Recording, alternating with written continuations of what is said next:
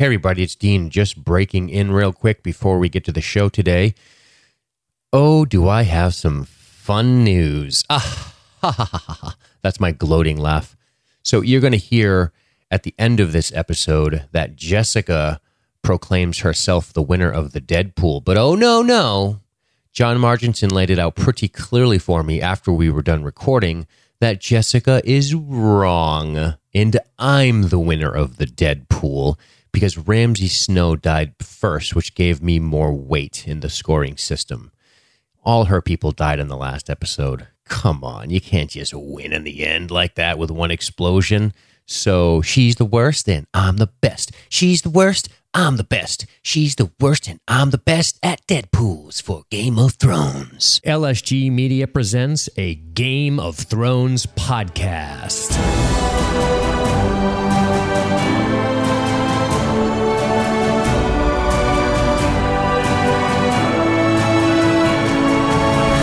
Welcome back to the Game of Thrones podcast, ladies and gentlemen. I am Dean. I am joined by Jessica, and together we're going to be talking about the season finale of Game of Thrones. Pay no attention. Jessica's knocking everything over in the studio, and it's getting picked up on the mics, which is par for the course tonight.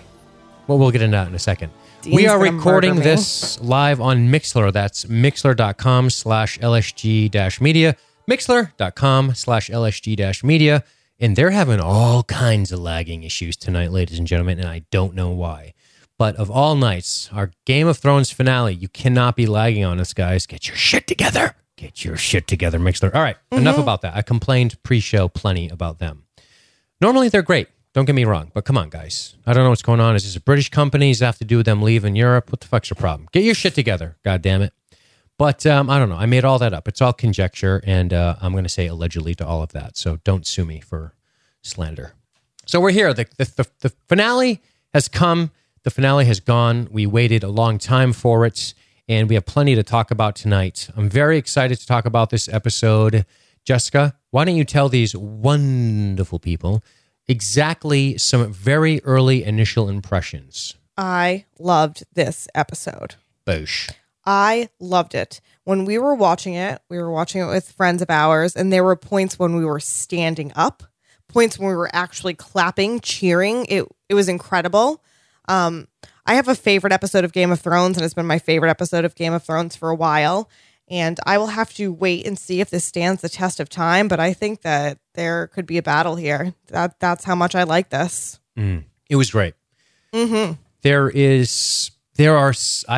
In memory, there's not many episodes of television that I've watched that I've enjoyed this much. But the whole time I was watching it, do you know what I was wondering? What? The one thing I will say about this episode, the whole time I was wondering, who the fuck did Negan kill? You know? God, me too. I was really wondering if maybe Game of Thrones was going to shed some light onto that mystery that's been gripping the nation. But alas, they didn't. They went on and just said, you know what? We're not going to give you a stupid cliffhanger. We're actually going to tie up our plot lines and introduce some new ones, and we're going to refrain from fuckery as much as possible. So, hey, Walking Dead, take a quick lesson, because you should do that. Just saying. All right? But that is probably one of the most satisfying things about this episode is there was no bullshit. And they teased bullshit. Oh, boy, did they tease bullshit. It was going to be riots in the streets. White people, hooting and hollering and tearing off their shirts and screaming, damn you, Benioff and Weiss, damn you, and shaking their fists at the heavens. If we didn't see that wonderful cut from the baby to Jon Snow, the heritage, all that shit, they could have been assholes and not told you. And they were hinting like they weren't going to tell you, right? They had that little baby up there. So great job all around. Sapochnik, I mean, good Lord, man. This guy. Can you stand this guy, Jessica? Can you stand this man? Oh, good Lord, he's good. He's fucking great. And the score was ridiculous. Ramin Djawadi, I believe, is the man who does it. If I'm mispronouncing that, I apologize. He is from Germany. I tell you, those Germans, good at soccer or football for you English hooligans, and good at music, at least composition, right? Him and Hans Zimmer? I don't know. It was just pretty awesome. Not bad. That's all I have to say about the music. It was insanely awesome. And we're going to talk about it. we're going to talk about a lot of shit, and we're going to get right to it. But if this is your first time here, what the fuck you been waiting for? But welcome. How you doing? Come on in, sit down, put your feet up, take your pants off, keep your undies on, and have a drink. Yeah. Next, we're going to give initial impressions. Oh, wait, we just did that. Then we're going to make our way through the episode, explicate, as it's called.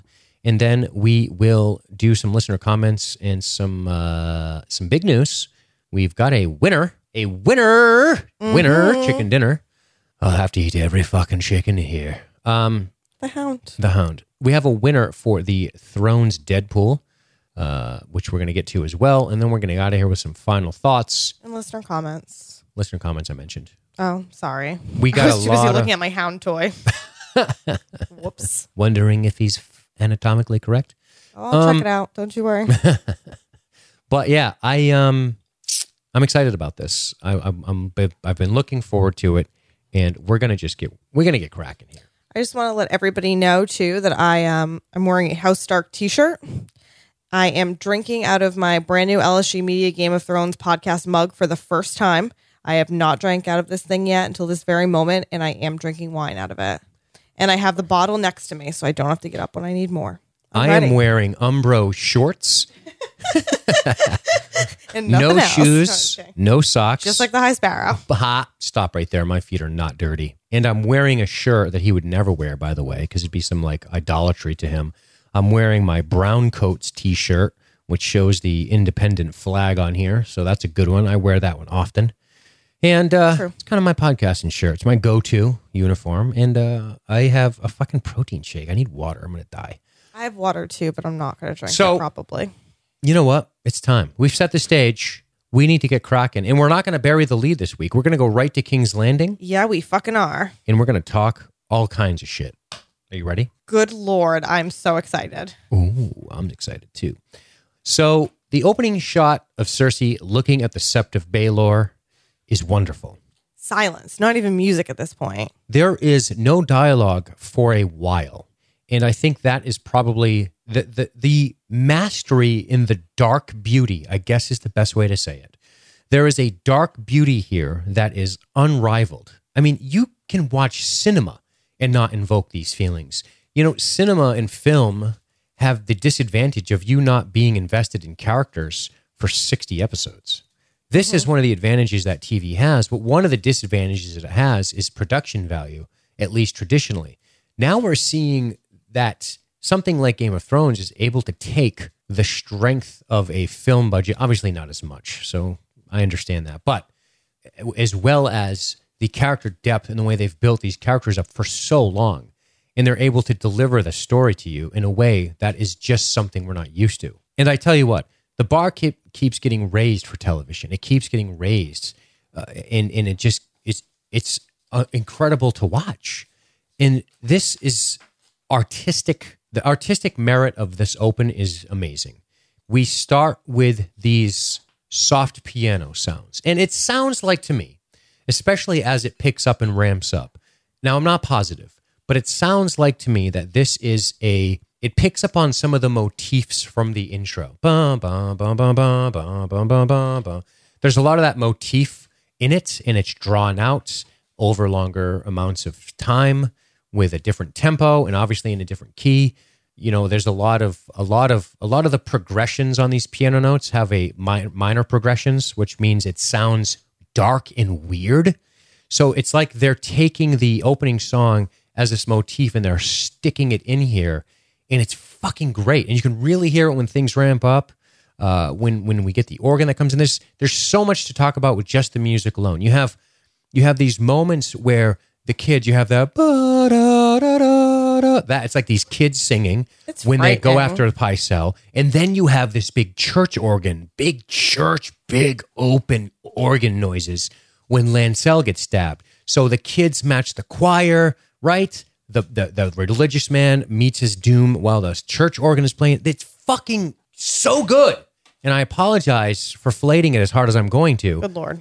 But it is incredible. It's hard to, can I just say this? In the way the music starts is when the doors open. Boom, the doors open and the music starts to the sept.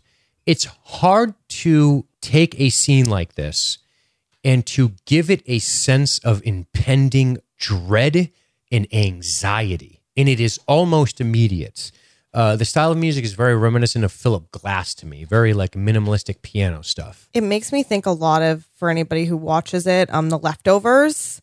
The music from The Leftovers sounds very similar to that. 100%. The very haunting piano. It really, really had that same feel to me. Very dark, very sad. It is, absolutely. And there's because of the tempo, because of the recurring motif, because of the way the notes progress and repeat, it creates, that might be called ostinato, I don't know, but it causes a sense of anxiety, a driving movement forward that you're sitting there thinking to yourself with cold sweat. There was an inevitability to the music and to the way it was shot that made you think that Cersei is going to do this and it's not going to be stopped. So it's odd. Episode 9 we said was predictable in that we kind of figured what was going to happen, but it was still intense. There was almost this inevitability that the Sept of Baelor was going to be destroyed. Mm-hmm. It was not going to be stopped. And I feel like the music really perpetuated that. Yes. I feel like it really said, guys, prepare yourselves because this is going to happen and there is no stopping it. So, sorry, enjoy these tunes while we go forward. And it's just like this third act of some kind of Shakespeare. Everyone's dying and you can see it and it's just inevitable and unstoppable. And that was incredible. It was different than the Red Wedding. The Red Wedding was why is Roose Bolton wearing chainmail? And then an explosion of murder. Like a shocking, unexpected murder spree. This is unexpected, but not in the same manner because as we all see my predictions here that I made last week, I said this was going to happen. Let me tell you, people at my work today were patting me on the back. Good work, Jessica. You're very smart. Wow, how about that? I know I am. Also, I feel like they really they were smart. They told us it was going to happen, but you were still like, no. Because it's unprecedented. It's barring an attack in this show, you typically don't see mass murder of people. It's not a common occurrence. Correct. For the mass murder of nobility, especially when you're in the security of your own place. That's what made the Red Wedding so shocking. It was weird. It started to take an odd turn, the Red Wedding. Roose Bolton's wearing chainmail. Catelyn gets an oh shit look on her face. Q reigns of the Castamere, and then chaos. In this, it is similar in that you can't really say that it wasn't wholly unexpected, but it's so brazen. It's so fucking brazen to whole scale murder all of these main characters. So unceremoniously too. Absolutely. Which is always different. Yes. There's always something different between, Robb Stark dying as he's watching his pregnant wife being stabbed and Catelyn making this big show before her throat is slit. And this, where literally you're looking at Marjorie and Laura staying next to each other. And Marjorie's like, we got to get out. And the High Sparrow's just chilling. And everybody dies without a last word. Yes. It took watching it twice to finally really get to the point that, oh my God, we wiped out the fucking Tyrells. We lost all of these Faith Militant. We lost God only knows who else from King's Landing. It was just incredible. It was so incredibly powerful and tragic and dark and oddly admirable. There's so many emotions that run through you when you see the willingness of Cersei to do such a thing. There's such a weird thing going on with this episode that it's so shocking and so absurd to lose this many characters in such a, as you say, Jessica, unceremonious and quick manner that it pushes you right into shock. You don't have time to process it. Exactly. There's nothing crazy going on. And you wonder to yourself, holy shit, they just killed all of these characters. It's unprecedented and wonderful. I agree.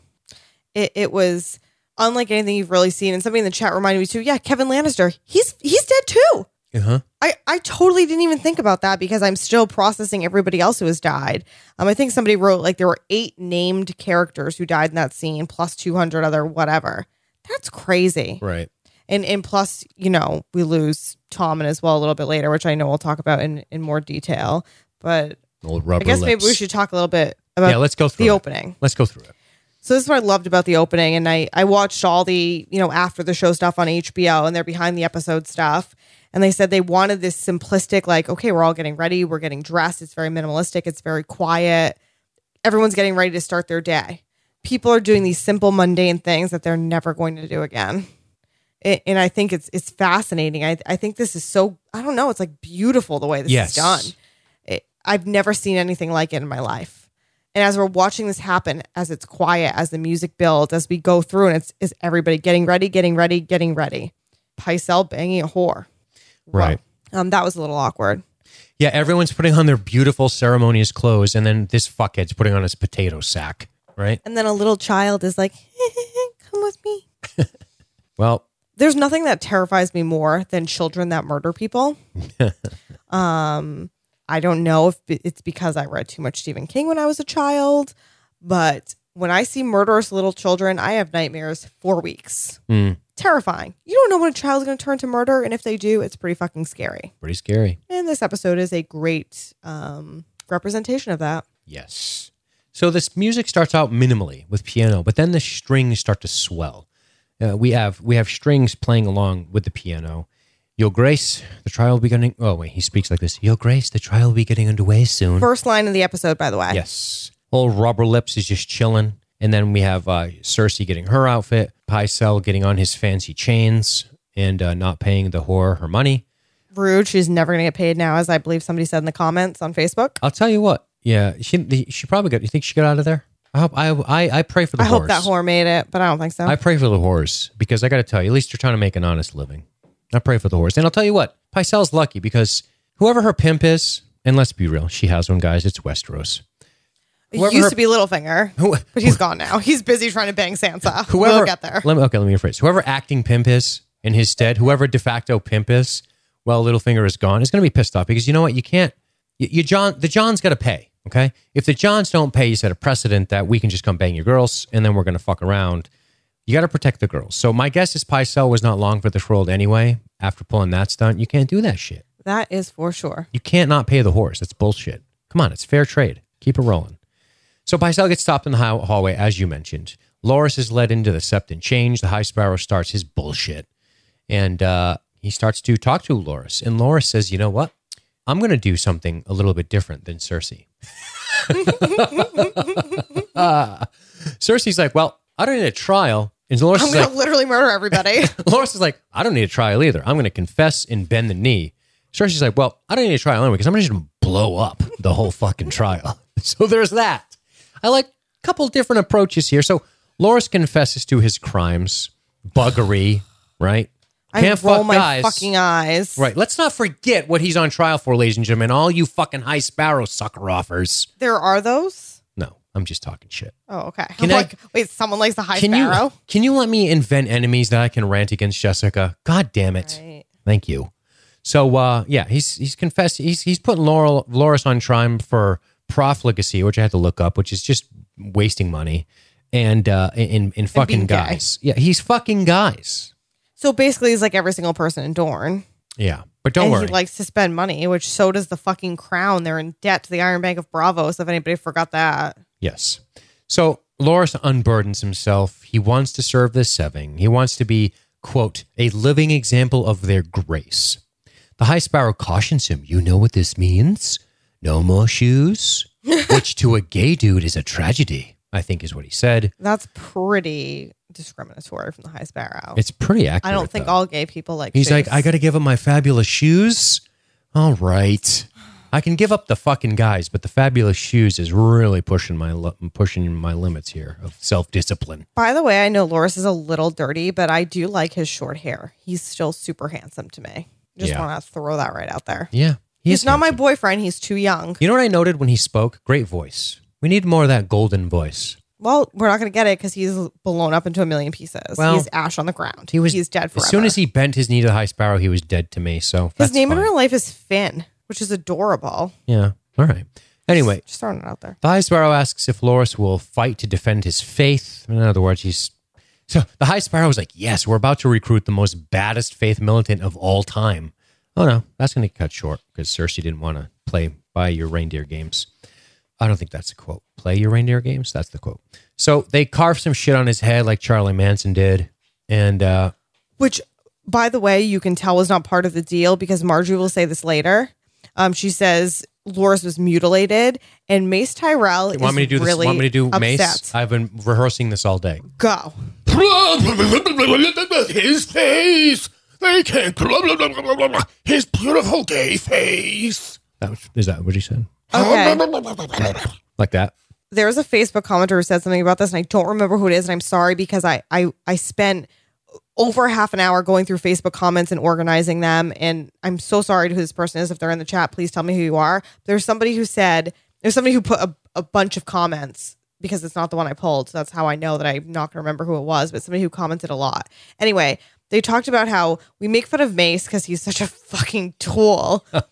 But at the end of the day, This is a great comment. here is this man, this proud guy from this proud family, and he watches his son confess to all these things that he's probably against, and he doesn't care. Like, he loves his son and wants to love it. protect him. And there's something to that. And if that's how Mace Tyrell is going to go out, I'm proud of him. You know what? did good when, work. When you saying that gives me a little bit of the goose flesh. I hope I can make Dean cry on this podcast. not It's my gonna dream. Not going to happen.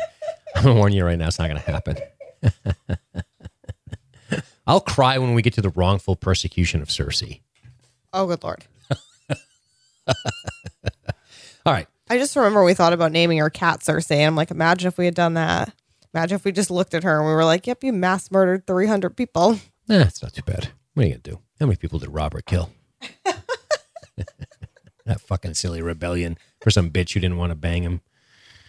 I didn't mean to call Lyanna Stark a bitch. I take that back Yeah, instantly. that was actually really rude because she seems very sweet. I She mean, does she's seem no sweet. Lyanna Mormont, but whatever.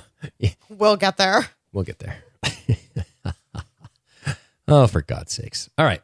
So Tommen is detained by Sir Robert.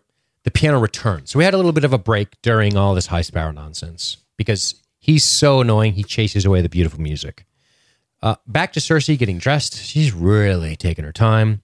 Back And to the drinking Sept. wine. Marjorie, of course, isn't happy with the High Sparrow for the carving up of her brother's face. Did we say about how Tommen was stopped on his way out? Yep. Yeah. Okay. You paying attention or are you reading the chat? I was paying attention, but Right. you said it too fast and confused me. Oh, really? The chat says it's buffering. Coming so I'm a from the little nervous. fastest talker on the planet. Interesting. Interesting. All right. So back to the Sept. Marjorie isn't happy with the High Sparrow. By the way, where's the Queen Mother? They send Lancel. Lancel starts to get led around by a little boy, which is pretty good move if you're trying to lure away these weirdo religious people. I found this a little. It's fine, and I'm not going to nitpick at this episode, but I found it a little odd that like Lancel sees a random little boy running, and he's like, "I better follow that random little boy." Like little children don't just run around and have fun sometimes. Yeah, I mean, but- I don't know what little children do, but I assume they have fun sometimes and just run around King's Landing. I think part of it was the kid kept looking back at him and kind of taunting him to give chase. All right. So Lancel might have got suspicious.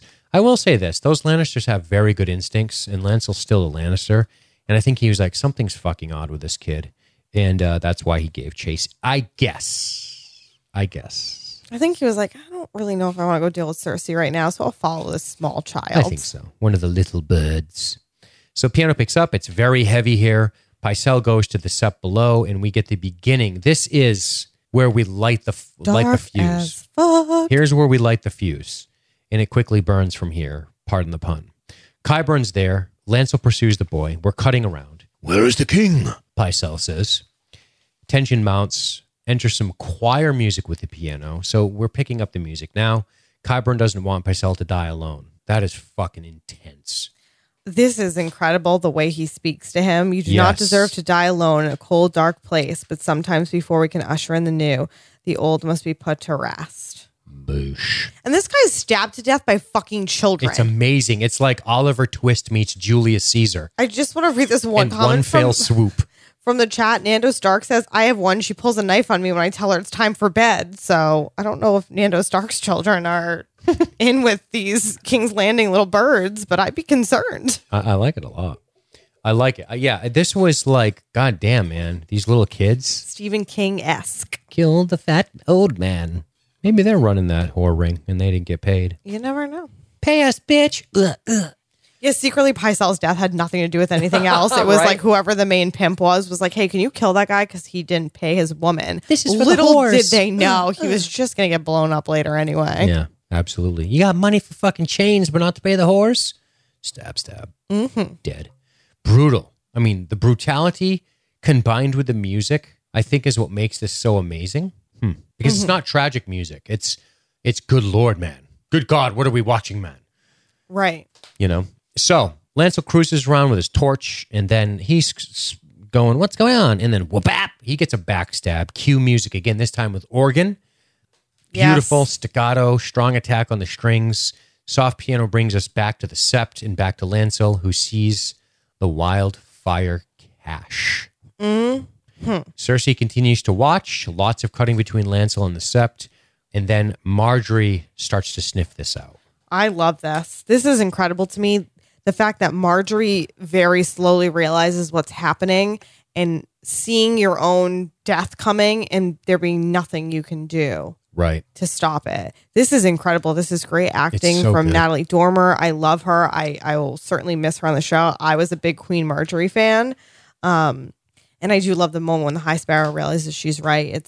It's well done. But Right. I mean, this stuff is incredible. Where's Cersei? Where's Tom? And it doesn't make sense that neither of them are here. Yes, I agree. And then Marjorie starts to really get nervous. I like her wisdom here. And I love the best part of this is Marjorie wants to leave. Here's part of the problem with this.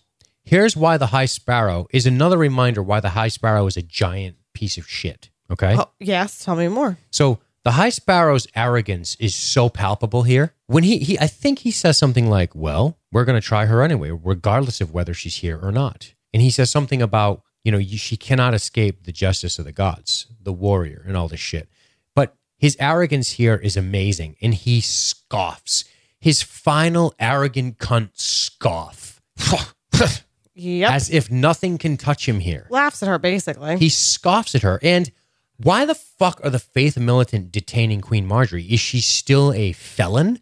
Is she still compelled by law to stay here? Is she serving on the trial? Is she required to be in attendance? Why would the Faith Militant physically impose themselves on her and not let her exit the building? I don't understand this at all. Not letting anybody exit the building. What the fuck is that about? I don't know. Is that in their stupid 7 laws there? They got to stay and watch the trial? I don't get that. Them showing their power, I guess. I don't know. I read an interview with Natalie Dormer, which was very good, and she said Marjorie always had a handle on Cersei, which is why she could sniff this out, that she made the mistake of trusting that the High Sparrow had a handle on Cersei, that Right. she could relax for a second because he did, and realizing that he didn't and she was going to die because of it. And I think that's really fascinating. Yeah, it's a great point. You have to, dude, where's the person that's here to be tried? Marjorie goes immediately. She knows about Cersei. And Marjorie lacks the arrogance that the High Sparrow has. The High Sparrow is very confident, overconfident, saying it doesn't matter, it doesn't matter, it doesn't matter. What do you mean it doesn't matter? She's not here. Doesn't that fucking sketch you out, dude? Yeah, he does not get it at all. He misses it a little bit. I mean, I just, whether or not he has the instincts to realize something is going to happen here, something's bad, are we going to get attacked?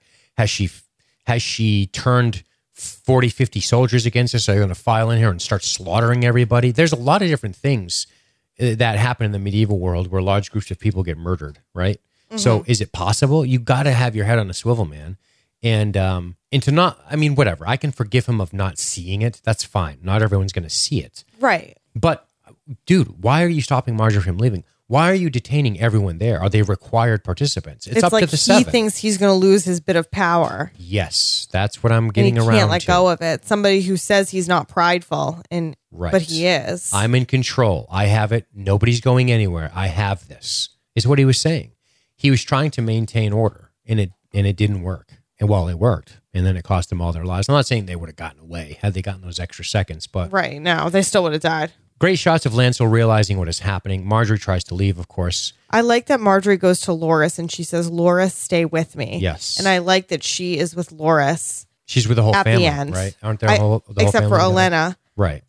And I don't know if she's right with Mace at the point, but for so long she tried to protect Loras and keep him in a certain light, keep people looking at him in a certain light. She was his protector, and in the end she still was. She was like, stay with Yes. me. Yes. You know, I've got you. Yes. They die together. It's fucking sad. There is a moment, a moment on the High Sparrow's face, right as this goes up. The first Love shot is the reflection of the wildfire in Lancel's eyes. Also love that. Incredible. And the moment when the High Sparrow realizes it's over, he does this thing that is amazing. He has his hands down by his sides, palms forward, and he just sort of looks up, accepting his fate to go visit his gods. And it is awesome. I just like the moment. Jonathan Pryce is a great actor. I know he's shit on the High Sparrow, but that moment when he realizes, Yes. holy shit, Marjorie was right. I made a mistake. Yes. The fatal mistake. Yes, and it will cost me my The life. fatal mistake. And there's that moment of fear and of sadness and then acceptance. And Yes. he really portrays that so well. He's a great actor. I mean, very, very impressive. It's too late. It's too late for them. The best part about this is just what you just said. And that's, he made a mistake. You cannot make a mistake in this world when you're in this position of power, because the stakes are way up there. You cannot make a mistake. The higher you are on the totem pole, the higher the chances that a mistake is fatal. And this is one of those cases where his mistake is fatal. Wow. Cersei smiling at the explosion, sipping the wine. It's pretty gangster. Oh, it's amazing. It's pretty gangster. And then contrasted with Tommen watching everything, devastated, Yes. horrified. Unbelievable. So let's talk about the coming and the passing of the High Sparrow and the Faith Militant. Sure, let's do it. So the High Sparrow is this man, and you guys know how we feel about this man.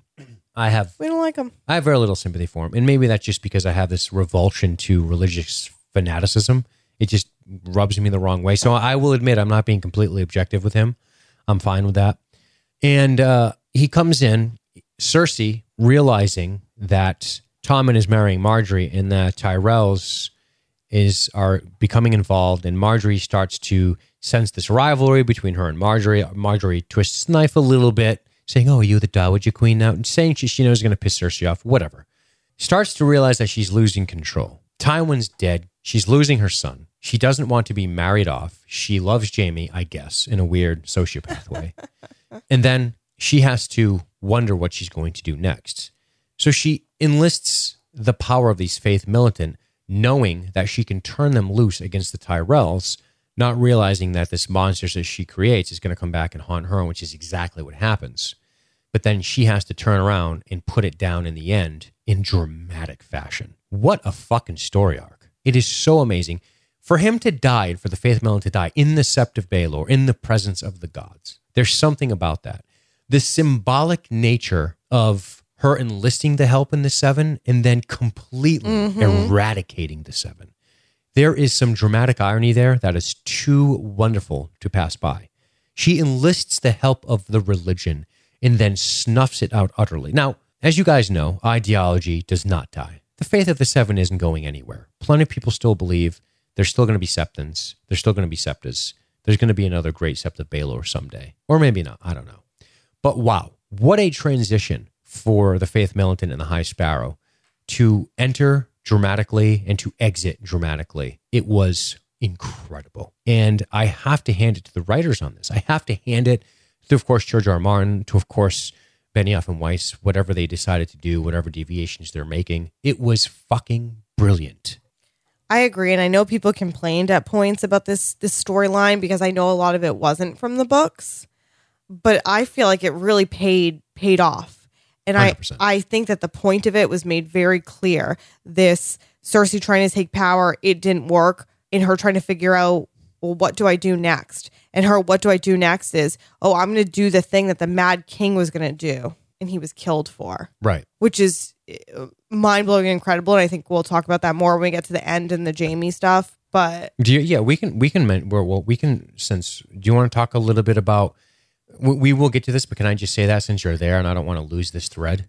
I love how Jaime was there to stop the Mad King and he arrived just late enough for this one. yeah, It's fucking wonderful. I definitely want to talk about that more when we get to that part because I have stuff to say for that, certainly. For sure. Do you want, should we have a trial for Cersei now, or should we just go ahead, get through the Olenna stuff because that's going to play against Cersei and then go from there? What do you mean? Well, we just need to talk about Cersei. Yeah, let's Her arc. We need to talk about, that Nathan Tamulin started that huge thread about she's evil, and I was trolling him saying, well, the evil it is not real. And I was being she's evil for facetious.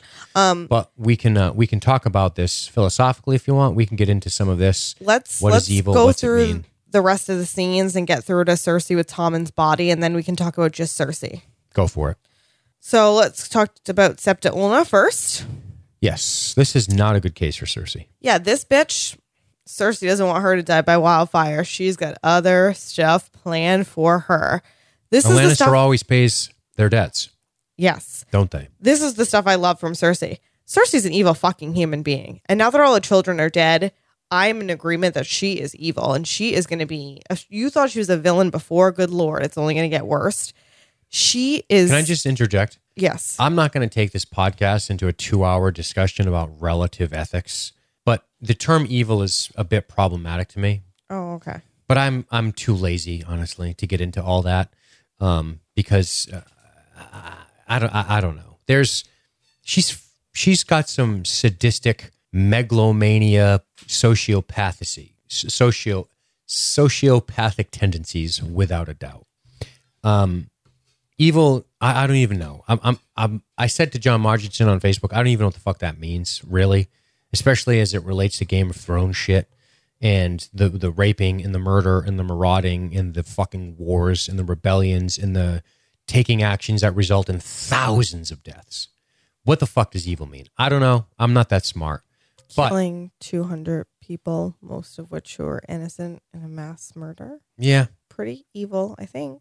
I guess. Anyway. But kill 12 people at supper or tens of thousands in battle, like Tywin says. I mean, what are we talking here?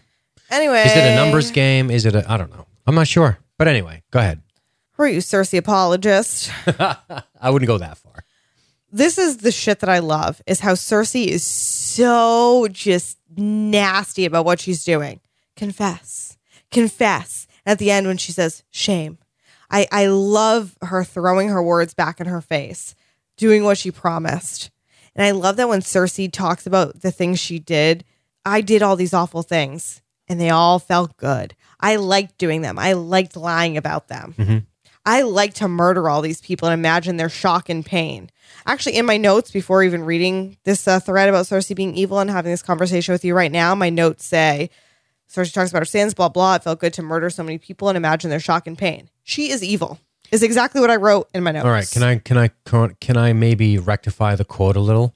Certainly. I drink, killed my husband, fucked my brother. I killed your High Sparrow, all his septons and septas, his filthy soldiers. It felt good. It felt good to imagine their shock and pain. She's specifically referring to, right or wrong, in her mind, she's specifically referring to her enemies, not the fallout from the fucking explosion. Gosh, I have some enemies, but I'm pretty sure if I murdered them, I'd be in a lot of trouble. Maybe not in Game of Thrones, though, while you're kind of at war. I mean, can I just say something? Sure. I know that there were some elements in the Facebook chat who said that when Cersei was told to leave the city, she could have. I think you're fucking crazy. There's no way the High Sparrow lets you snub him, his arrogance, the gods are judging you, not me. There's no way they don't go after her. And where does she go? Does Cersei go back to Casterly Rock, which Kevin rules? Kevin is against her. She has no... Listen, and I'm not saying she's innocent. She's a fucking pretty terrible human being. Let's make no mistake about it. But let's not pretend that Cersei had any options. They outlawed trial by combat so she would not win. They decided that, and when they did, they sealed their own fucking fates.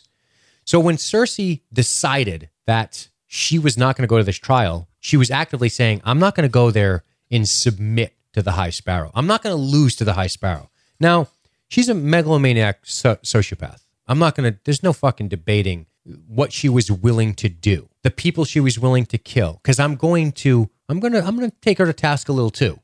When you blow up the fucking Sept of Baelor, you're killing many people who have nothing to do with this. You're killing a lot of people in the surrounding territories who have nothing to do with this. You're murdering people who have nothing to do with this. As far as Cersei was concerned, these people that spit at her, called her a cunt, showed her their dicks, were all those people, and they were all her enemies. That's her fucking perspective. I know it's warped, but she was in a corner. She was not going to put on her cute little clothes, march to the Sept of Baelor, and be tried for whatever the fuck she's going to be tried for and submit to whatever fucking horrific punishment the High Sparrow had in store for her. She did a walk of atonement and was still going to be tried. I can assure you that trial is not going to end well. They outlawed the trial by combat. Yeah, purposely exactly. Because they knew that they would lose. Because you brought a man back from the dead, which is probably cheating in trial by combat roles. Of course. But if they follow their own stupid religious logic, no man who is unfit in the eyes of the gods can lose in combat. Obviously, we know that's bullshit. And maybe deep down, they know it's bullshit too. Maybe even the High Sparrow knew that that's bullshit. But I'm just saying. I understand Cersei going, it ain't going to end like this. I'm going to fucking take you out one way or the other. If you're standing between me and freedom, is what she's thinking, with literally no shelter, by her own doing, her own fucking machinations put her in this position, right? Even that being said, she's not going to march off and just be like, all right, I'm dead. The religion, the Seven, took her son from her. I still am one of the people who believe that she cared about her children deeply. No, I believe that. I think the prophecy fucked with her whole life. Remember, that happened when she was a girl. She's always feared losing her kids. She's genuinely sad about her children, right? I think so, anyway. At least in the show. In the book, maybe she thinks differently. We don't, unfortunately, we don't get that perspective. We only get what we see in the show. And I don't know, man. I'm just saying that. I guess my point in this whole ramble is it's really lazy, in my opinion, to say Cersei is evil. Look what she did. Really? It's that simple. It's that black and white in Game of Thrones, in the relativistic world of Game of Thrones, where Tormund and his men rape and pillage, and now we fucking hug them. Like, we got to fucking pump the brakes a second. Yeah, but then, so Tormund murders a village, but then Tormund does things that redeem him. Cersei has not been redeemed. Right. I know. So when Tormund killed all these parents, what does we might have been mad. even mean? Where was her opportunity for redemption? She had none. She went to the Tyrells saying, with her brother, she went to the Tyrells and said, we need to band together and get rid of this High Sparrow. And they're like, go fuck yourself. She was in a position to where by her own hand, I'm not saying she's innocent. Exactly. All you're doing is saying Cersei wanted to fuck people over and it didn't work out the way she liked, so she killed everybody. It's not that simple, though. But it is. Okay. How? Because that's how it happened. Cersei was like, I want all the power and I want Marjorie to be screwed. So I am in turn going to let these religious people take power, not expecting they would turn on her. They turn on her and she still is like, well, how? They turned on me, so I will now turn around and go back on them. And her way of turning around and going back on them isn't, okay, I'll stand my trial. I'll say I did what I did wrong. Or she was going to have her trial by combat, whatever, blah, blah, and that didn't work. So her reasoning for everything is, things didn't work out the way I wanted them to, so I'm going to mass murder everybody. Yeah. Okay. Yeah. She's a crazy person. That doesn't sound a little evil to you. Yeah, I'm not, unfortunately. Maybe it's the word that's problematic to me. It is. It is. Yeah. I'm sorry. That doesn't make her a complete and total psychopath with massive anger problems. I've never not accused Cersei of murder or being a person who does bad things. But I'm just saying, if you guys want to turn the fucking spotlight on and shine it just on Cersei, you're being hypocrites. That's I don't want to shine anything just on Cersei. I think everybody was in the wrong in every circumstance. But I think that, and I'm all about girl power and the women running the show.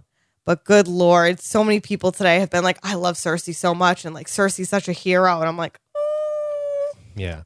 I don't know. We might be going a little Nathan's too still far in the there. chat trying to battle with me, talking about laws. All that shit doesn't matter for me. Like the laws, the religion law, the law that comes from religion does not mean it has any ethical fucking stance whatsoever. Dude, the High Sparrow sucks. Yeah, I don't give a shit about I'm not law. saying. People confuse law and morality all the time. Laws do not necessarily indicate that they have any moral fucking compunction whatsoever. All I'm saying is if you're going to shine the light, shine it everywhere. That's all. Listen, guys. Hey, guess who I'm not rooting for? Cersei. I'm not rooting for Cersei to win, okay? I much prefer Dany to win and Jon Snow to win. Cersei's going to die and she's going to deserve it. All I'm saying is, for the love of fucking God, you sensitive people, is this. Shine the light on everybody and chill out for just a second. That's all I'm saying. Because I don't think anyone's saying that the High Sparrow people aren't evil. no, I'm not saying the High Sparrow is evil. I never said that once. I'm just saying the word evil is problematic in the Game of Thrones universe to me, right? That's all I'm saying. That's all. There are certain people I would side with more than others. I lack the philosophical thesis in my hands to really talk about good and evil and what they fucking mean. It's hard for me. It's hard. I don't know. It's tough. It's tough for me to. It's tough to know.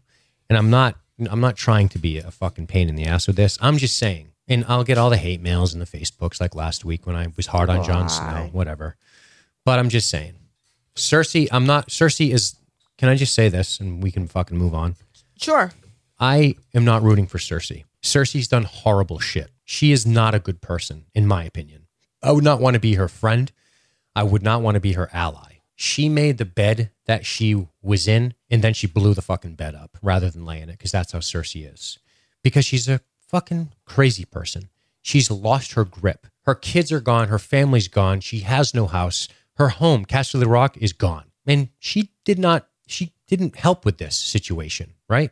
She didn't help by putting Tyrion in a position to where he had to kill his own fucking father. That's part of Cersei's doing. So convinced that it was Tyrion. Trust me, guys. Cersei has done some horrible shit. Probably more than most. Yeah, mass murder all by your lonesome of hundreds of people. But I'm not convinced. Yeah, I guess. Sure. But, I don't know. Listen, there are no people who are all good in the show. And I know people in the chat, they're like, yeah, what about Gilly? Yeah, Gilly and Sam are pretty fucking cool and stuff. And so is Brienne. But for the most part, everybody, the characters in the show are very three-dimensional. Cersei's just extra bad guy right now. Right. Yeah, I guess. Oh, the chat. The chat hates me right now, but that's okay. They'll live. Let's talk about Tommen. Yeah, we'll get to it. Did we talk about Septolna? I forgot this part. So after Cersei mass murdered hundreds of people, she then left Septolna to be raped by the Mountain, who is a known rapist who likes to brutally rape women. Yeah. We already know that that's his MO. Can I ask you a question? Is and this is coming up in the chat. Who's worse, Cersei or Ramsay? Ooh. I feel Ramsay because he was more sadistic and got more joy out of it. And I know that Cersei smiled and shit when she did the stuff now. She might be moving on into Ramsay territory. But I mean, Ramsay sent women out to be chased by dogs and to shoot arrows at them, to hunt them for sadistic pleasure. So I think that makes him more evil as a person. And I don't think he cared about anybody except maybe Miranda. At least Cersei kind of liked her kids and Jaime. Does that count? I guess. Just so you know, in the chat, Dean admitted that Cersei was monstrous. Yeah. So stop yelling at him. Jesus Christ, people. Dean's really mad right now. How old is Tormund? 45? What's that? 20 years of raping and pillaging? And he's one of my boyfriends, so just saying. Fucking whatever, guys. Whatever. You know what I'm trying to say. There's a few of you out there who understand what I'm trying to get at. Yeah, we get it. So Tormund raped some people, and Cersei had somebody else rape some people for her. No big deal.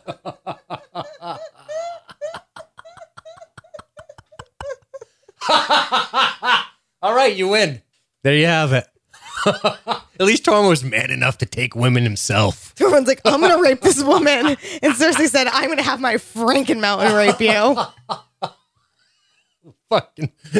I'm on an island with Ollie and Cersei. Good Lord. I actually done. This relationship is done. I knew this was going to get heated, but that's okay. It's fun. I didn't. Okay, can I just say this, guys? If you want... I can't. The chat is making puns on Franken Mountain, mounting, Yeah. mounting. Right. Honestly, terrible. This is going to sound really fucked up, but Cersei blowing up the Sept of Baelor in a weird way Was totally kind. is more forgivable than her allowing Sir Gregor to rape Olenna. Is that how fucked up my mind is? That's fucking dark, man. She's pretty fucking bad. Okay, I get it. That really disturbed me. The fact that she let this undead beast, how more fucked can you get? You're a religious woman Torture. being raped by an undead person. I mean, that is fucking horrible. And let's remember what we know about the mountain, because at first I'm like, oh, are we really going rape here? And then I remembered what he did to Elia Martell. So I know what happens to Septa Olna is not going to be good. It's fucked. It's fucked. That's torture. She wanted to torture this woman. Everybody else she let die quick. Right. Yeah. So I guess that's nice of her. Yeah. All right. Here's She what I'm gonna did give say. her wine at least, said Scott Cruz. Yeah. Here's what I'm going to say. In closing, I think that a lot of people in the show do bad shit. They do shit that I think is ethically questionable, all of them. I think that of all of them, right? So you guys can stop writing your emails. I think that in all of them, I think out of all of them, Ramsay might be worse to me because of his sadistic torture I agree. and rending of flesh. There is something sadistic and wild beyond comprehension in that. Cersei is somebody who is willing to burn the fucking world down if it means between her winning and losing, right? That is pretty fucking crazy. She got that from her dad, I think, right? And I'm not saying that I'm forgiving her. I'm not giving her a pass. And I was still thinking, even after the set blow up, I'm like, man, Ramsay's still a worse character. But here's where the issue lies when Cersei has them out and raped this woman. Now, I'm not going to be one of these people comparing rape and murder and what's worse. I'm not going to do that. It's not for Oh my me to God, say. no, that would take hours and hours of conversation, But- and people would just be mad at you for months. I think that I was ready for Ramsay to die. And with Cersei, I'm just like, what is this crazy bitch going to do next? What the fuck is she going to do next? Listen, She is off the chains, this I woman. fucking love her as a character, and I'm fascinated to see what's going on next. But guess what? Are you as... I liked Ramsay too, and I wanted to see what crazy bullshit he would do next. It's good to have people you fucking hate. Nice. That's all I'm saying. I'm just glad I didn't name my cat after her. I'm Yeah. thankful for that. So one of the things she does say to us, to Ulna here, and that's coming up in chat, is one of the things they're saying in chat is Cersei was saying that she did these things, that these deeds, she enjoyed the suffering of her enemies. Mhm. Right. And then what she says to her, your gods have forsaken you. This is your god now. About the Franken Mountain. Right. This to me is fucking horrific. This is evil. I mean, it's really bad. Right. 100%. Shame, shame, shame. Yeah. It's very, very, very bad. But you know what? I think, do you think, can I just say something? Do you think Ulna got pleasure when she was torturing Cersei? I'm going to say yes. Oh, me too. And it is not just this, she's carrying out her faith with dispassion. Bullshit. Oh, no, I She agree with fucking you. enjoyed herself. I agree with you. She enjoyed herself. So, And the High Sparrow did too, and that was the point that I made earlier, as far as, or was trying to make earlier, that Marjorie wants to leave and he doesn't want to let her leave. He still wants to prove that he's the one in the position of power, not Marjorie the queen. right. Someone who says they aren't that way. So these people who say, no, we don't get joy out of it, we do it because of the gods, that's bullcrap, bullcrap, bullcrap. Right. Saying. Agreed. Yeah. Do you want to talk about Tommen? Old rubber lips. Okay. Oh my God. So, Hold on. Can I just say something? go. Cersei's a monster. You fucking better say that. Go ahead. I'm just kidding. So Tommen, this was a really good scene. This was so well done. And as I said, we were watching this with friends the first This time we was watched so it. fun And to this watch. moment Well, it wasn't. in our apartment, we're all sitting there, we're all watching the scene. Tommen's in the thing. He realizes everyone's dead. He takes his crown off. We're all watching. He walks away and the camera stays on the window. And our friend that we were watching with, who was in the chat briefly, but I think he's gone, Kylo Lev, if he comes back, he said, we're going to start hearing footsteps running towards the window like he's going to kill himself. He was the first one to say it. And then all of a sudden, you see Tommen go back to the window and all four of us stood up and we were like screaming. Yep. It was just, it was such an incredible moment to be watching for the first time, even thinking that it's probably what was going to happen. This was fascinating. And Yana Stark in the chat says Cersei shouldn't have left him alone. And I have to make comment on this too, because I also have opinions on this, which is that Cersei did all these awful things, and she knew that Tommen would react to it. And no, I don't think Cersei knew Tommen was going to kill himself. And yes, I think Cersei did what she could to keep Tommen safe. But I also feel like Cersei thought if Tommen was collateral damage, he was collateral damage. She didn't care anymore. Yeah. Because here is a child. His city has been blown up. His wife is dead. Everything is gone. Except And mommy. he's- and Mommy he's- dearest. But she's not there. I She's know. not there. He's alone. Yeah. This is fucking sad. It's sad. I felt really bad for him. This was really sad. Yeah. It was sad. It was sad the way when he pulled his crown off, he had this real poor posture, shoulders hunched over. He scurried off camera and he dramatically swan dives off. And you know what's funny about this death? It was also kind of unceremonious. Yep, again. There was no hoopla. There was very little buildup. You had a brief moment to realize what the boy was going to do. And I feel very sad for Tommen. I do want to comment to people in chat, though. They're saying that the Franken Mountain was there. No, he left before Tommen killed himself. Correct. Once everything was over, the Franken Mountain walked away. He had some raping to do. Yes, exactly. And Tiffany Bell in the chat says that he thought even Cersei was dead. I don't think so. I think that he knew Cersei was alive. And I think that the mountain keeping him there and then him seeing what happened made him realize it was Cersei's doing. And I think that was part of why he went out the window. I think so too. And Lone Star Kid, I don't know what happens to Sir Pounce, but I hope he's okay. I hope he was not injured in this horrible, horrible fire. Right. Yeah, it was, when I reflect on the Tommen character, what a tragic fucking life. And we make fun of Rubber Lips and we call him weak and all this shit. And just like I did with Ollie, by saying, try to take it from this kid's perspective for just a minute. Well, Ollie was awful and Tommen was just a little bitch. I mean, try to take it from Ollie's perspective for just a minute as they wrap that fucking rope around your little neck. See ya.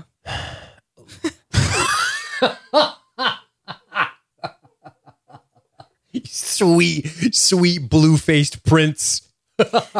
Sometimes when I'm having a bad day, I just Google pictures of dead Ollie and I feel good. Oh my God.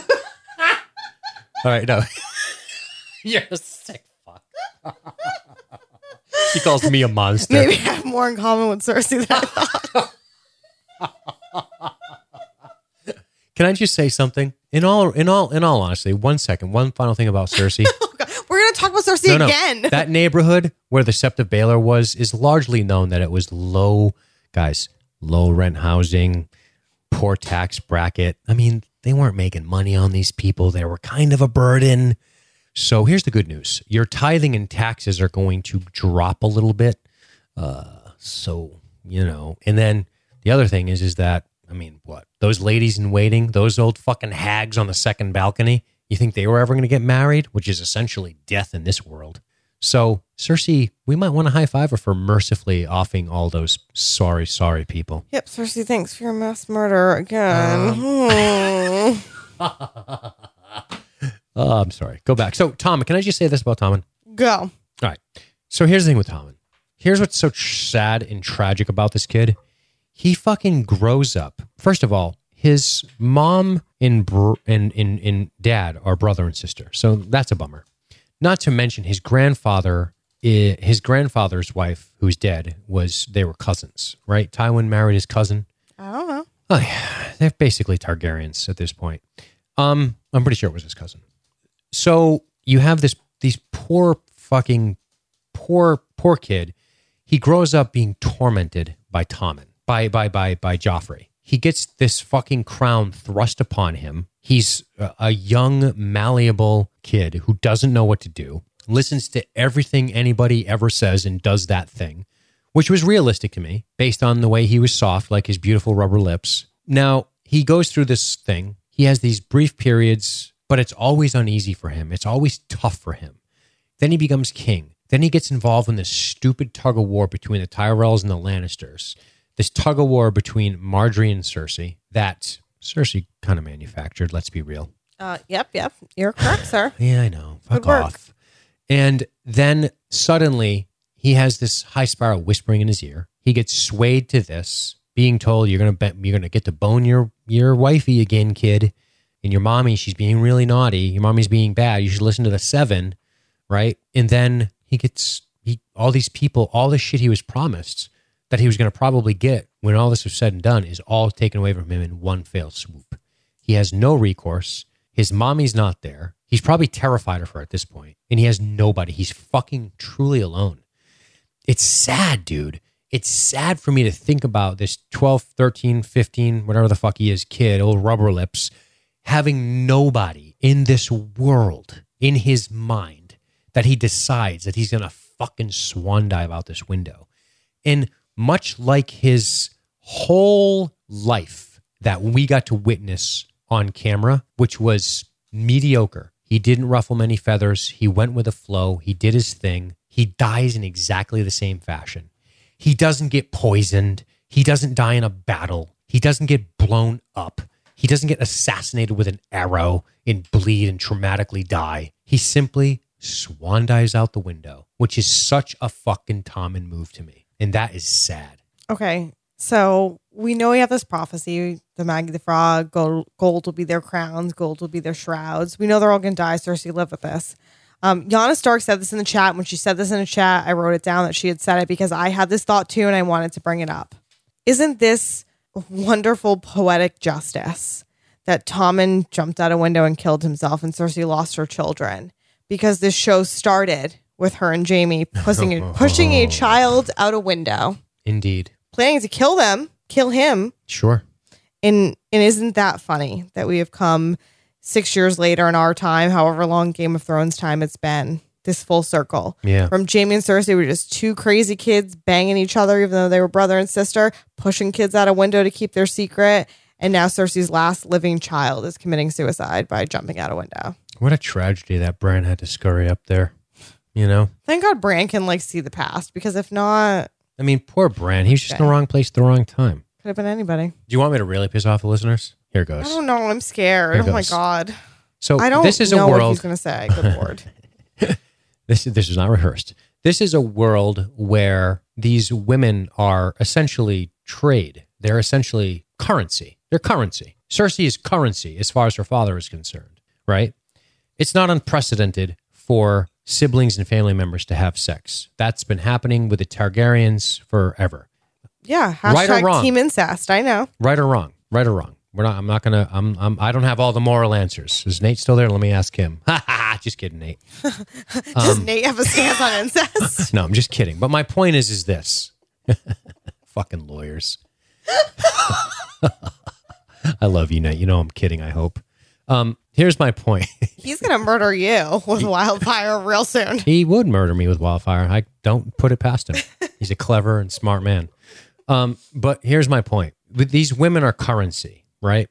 But Jaime and Cersei really loved, they were, according to the show, lovers. They loved each other. Yeah, minus the whole rape thing in season 3, but that's cool. That's too far in advance. So here they are, just carrying on with their love for one another because she's promised to this fat guy named Robert who she could give a shit about but has to marry because what else is she going to do? She's under the yoke of Tywin Lannister, this poor woman. Come on, girls, are you with Sorry, me? you're going to marry a fun dude who likes to drink and party? Sorry, Cersei. Yeah, he doesn't want her though. Sorry that you can't marry your brother. He's more into Lyanna Stark and she was into Rhaegar. So this Let's is be just real. a sad, sad story of What a people sad- loving people they can't. Then Bran gets all fucking snoopy doopy, crawling around like a goddamn sloth in a tree, poking his nosy little head in there to watch their glorious lovemaking. He busts in on their glorious lovemaking, and now the stakes are this: push a kid out a window. Let's be real, he's the youngest kid anyway. He's probably not going to do much with his life. Or He's not the youngest Rickon, Or- who's 75, was older, younger than Rickon is 147 years old. Or, so here are your choices. Push this kid out the window, who's essentially a can't get right. Or How dare you? He used to be normal. you push the kid out the window because the other alternative is it gets out and Robert executes Cersei. That's going to happen. Robert will execute Cersei and maybe Jaime too. So I don't know. I'm not sure. They were just carrying on, trying to be in love because she got promised to some guy. Come on, where are all the women with me on Oh, this? gosh. I know. I love to romanticize about incest. You know me. There's nothing that gets me happier. Okay, guys, I'm fucking kidding. Will you Guys. chill out? Somebody in the chat's like, what the fuck, Dean? I'm kidding. I'm Guys. fucking kidding. We've been I'm doing this for an hour and we're only in King's Landing and I've already had 2 glasses of wine. It's going to be a long night. Listen, I'm Team Stark. Everybody relax, okay? I hope Arya kills Cersei. It'll be great. Oh, I got my Stark shirt on. If you want me to admit to the word evil, I will say Cersei has exhibited more evil behavior than most, okay? Why? There Because you you're have afraid Nate's going to murder you? Senator No. Tamulus is going to murder you? checking. I'm not worried about that. I'm just. But secretly, he's like, "Fuck, I am." Listen, guys, we need fucking ratings, okay? I'm trolling you guys a little bit. I'm kidding. I'm not trolling anybody for ratings. So I'm just having a little bit of fun because our listeners are reasonable and good natured, and they're laughing in the chat, and everyone's fine. Okay, so it's Qyburn. fucking TV. I'm trying so hard. Where were we again? Is the So set blown up yet? Qyburn brings Cersei to Tommen's body to ask about Okay. funeral arrangements. Thank God. You for know Jessica. what you do after you kill 300 people and then your son commits suicide. Qyburn's like, so what do you want to do for funeral arrangements? Should we put him in the rosewood casket or the cherrywood casket? Cersei wants to They burn try him. to upsell you, these fucks. You want to talk about evil? You know, when was the last time you bought a casket? I was there once for Oh this. God, sorry, that was dark. I wish I thanks. hadn't said. Awesome. Cool. High five. Those are the real evil fucks. Those casket sellers. They upsell the shit out of you. Do you want him to have Don't a... even. You watch 6 Feet Under, sir. Well, actually, no, that's not a good. Don't watch 6 Feet Under per se. All right, for keep that it reasoning. going. I'm sorry. That's a great TV show. My mic like cord is like tangled right now. Okay. Cersei wants to burn his body and scatter his ashes like his grandfather, his brother, and his sister. Mm-hmm. And that's what's going to happen. Okay, continue. Now I'd like to move from King's Landing. I like to talk about a couple of things at the Twins. I like to return to King's Landing and then return to the Twins. That sounds complicated, but it's not going to be when we do it. Are you ready? Yes. Okay. So we're going to move away from King's Landing. This mass death has happened. And do you know who doesn't know about it? Jaime Lannister, because he's just having dinner with Walder Frey. Yes. Yes. Having dinner. So let's discuss this. All right. Here's something I love about Jamie. Sure. I know people are down on Jamie, but here's something that Jamie did that I fucking love. And this is something I think about a lot with Jamie. Jamie doesn't care about a lot of these traditions and rules. He cares about this code that he has in his heart, which is let's fuck our sisters. What? Number one. I'm sorry.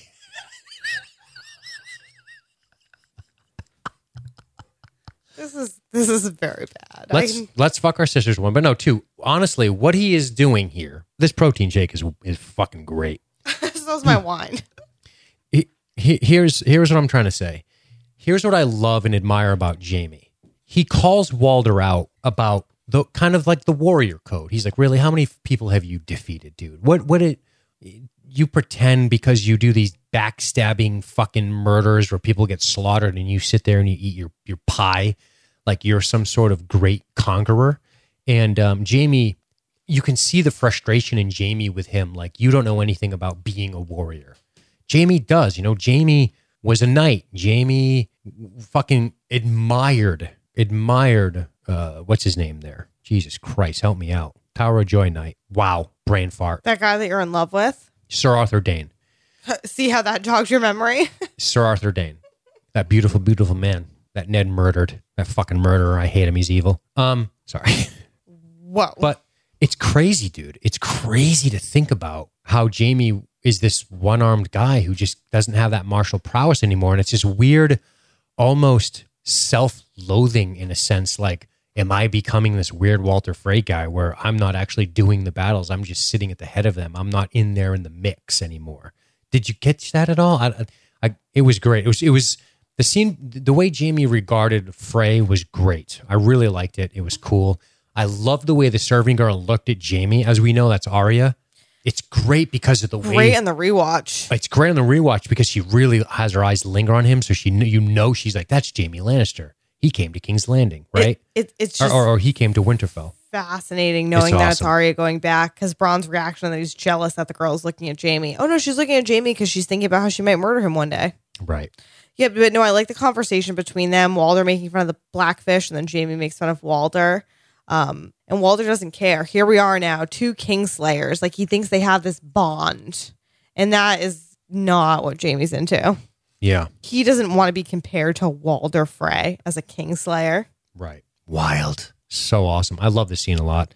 Now, here's where the tension really starts to mount, right? In the twins, because we come back. They cut away, right? Don't fear the Freys. They fear the Lannisters. He tells them if we have to ride north and take back stuff all the time. Right. Right. But before we talk about I'm Walder sorry. getting killed, let's finish out our King's Landing stuff. Yeah. All right. Yeah, because Jamie and Walter talk. I want to finish off Jamie, and then we'll finish off the twins Okay. because Fair enough. I feel like then we 'Cause can of the close way- that section yeah, out, and then we you're can right. just talk about Arya. All right. We'll start moving here. Sometimes I just mess stuff up and do things in an order I want to, so whatever. It doesn't matter. Okay. So Jamie returns to King's Landing, and this to me, and I know there's all this talk like, okay, Arya, Cersei's on Arya's death list, and Arya's probably going to kill Cersei, but there is really something about Jamie's return to King's Landing and just being horrified when he sees it's burned to the ground. Yes. And then getting there God, it's just in nuts. time for Cersei's fucking coronation. Long may she reign. This is incredible. Nuts. This is incredible. The look on his face. He realizes Tommen must be dead. Oh. He realizes Cersei must play a part in this. I'm sorry. I thought what you were saying was it's incredible that he dared show up for this wonderful, merciful queen's coronation. That he dare show up late.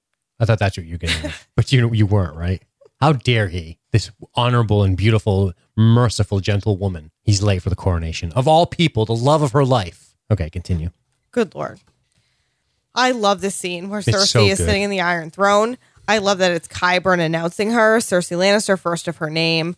Long may she reign. And the look on Jamie's face when Cersei sees Jamie and they exchange a look. Jamie's fucking scared of her. He is. He knows that Great she acting, did something. right? Great I mean, acting. incredible. And I'm down on Jamie right now, but I'm never down on Nicholas, blah, blah, blah, blah, blah, blah, blah, something with a C and then something with a W, because I'm not even going to try.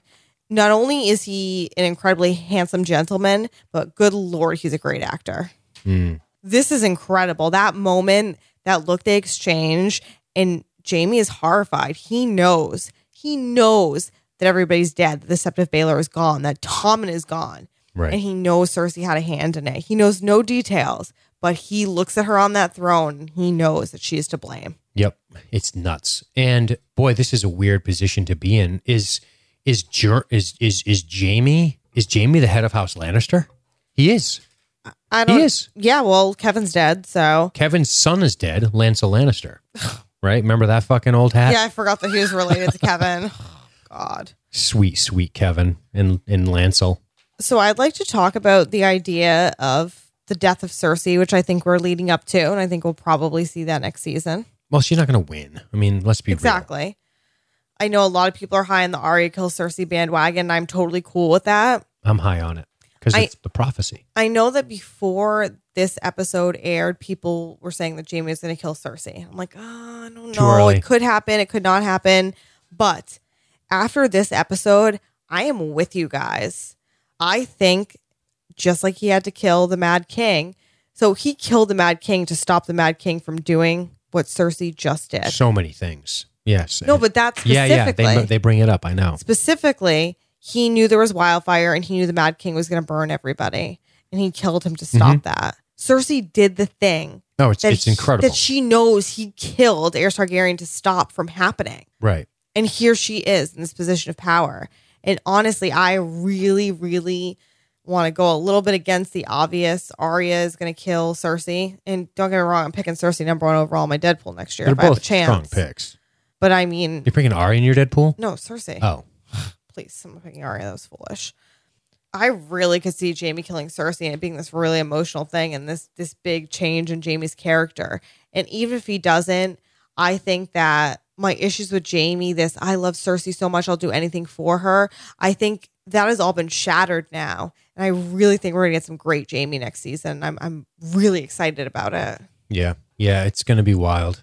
The coronation is unreal. Mm-hmm. The music, the lighting, her outfit is incredible. Incredible. With those shoulder pieces that she's wearing, Yeah, she looks awesome. it's like a black dress, and I think it was it like silver on her shoulder? Yeah, it was pretty fucking cool. It looked fucking incredible. I was just blown away by it. I don't know what they call that. They call that shoulder armor has a certain name. I just don't know what it is. I called it shoulder pads, but that's just me. That might just be 80s fashion. I think they're called pauldrons. Oh, all right. Like a pauldron, I think. Sounds fancier than shoulder Oh, shoulder you pads. fancy. Yeah, but it looked great. The crown she was wearing was pretty crazy looking. It was just Man, I don't know. It was, whew, boy, it was something else. But yeah, you're right about Jamie's arc going forward is going to be pretty wild. I wonder if you get this. I don't know. I don't know what's going to happen, but I like the idea of maybe Cersei killing or Jamie killing Cersei. That's incredible. But I know that Arya wants to get after it, so we'll see. Speaking of Arya, are we ready Let's do it. to move on from King's Landing? We did talk about it for an hour and a half, which is sometimes the length of one podcast, and now it's just been one location. Yeah, I apologize for dragging you guys into all that, but it was fun. I have a feeling this is going to be a long podcast. Who cares? Stop saying that. What do you All right. care? People like more content. I They don't don't care. like less content. I can sleep in tomorrow. I'm closing. Don't you worry. All right, go ahead. Walter Frey's just eating dinner, just eating a fucking little pie. No big deal. Delicious meat pie. And that cute girl from before, who is very pretty, Mm. brings him some more pie. This is, I don't know if this is from the books. I don't know if people knew this was coming. There is something about where he says, "Where are my sons?" And she says, "They're here, my lord." And he says, "Well, have them come." And she says, "They're already here, my lord."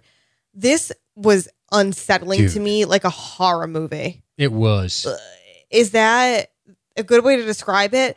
Just talking about it now, I truly, it was so unsettling. It was like watching a horror movie where something's going to happen and you know what's going to happen, but you're not sure what it's going to be.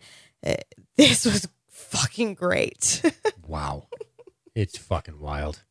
The lifting of the crust.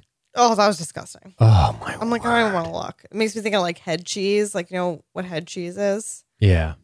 Ugh. So can we talk about the logistics of this? Sure. So Because I feel like it's going to get pretty unrealistic when we talk about that. she murdered and butchered these men and got them into the old pie crust in time. And nobody even knew. I guess. I mean, sure. I'm not going to get too nitpicky She's here. a faceless assassin, apparently. But we have to mention it, that faceless assassins are no joke. And a lot of people were talking about faces. I think on Facebook, I said she just threw a bunch of faces in her purse before she took off. So she's got a few different faces on standby Yeah. that she needs. I have a good listener comment about that for later. I guess we'll find out. But here is something I will say about this scene overall. It was 100% shocking to me. Oh my God, it was amazing. I did not... I knew there was going to be fuckery, but I wasn't sure. As soon as he was alone with her, I was like, okay, he's dead. He's going to be assassinated.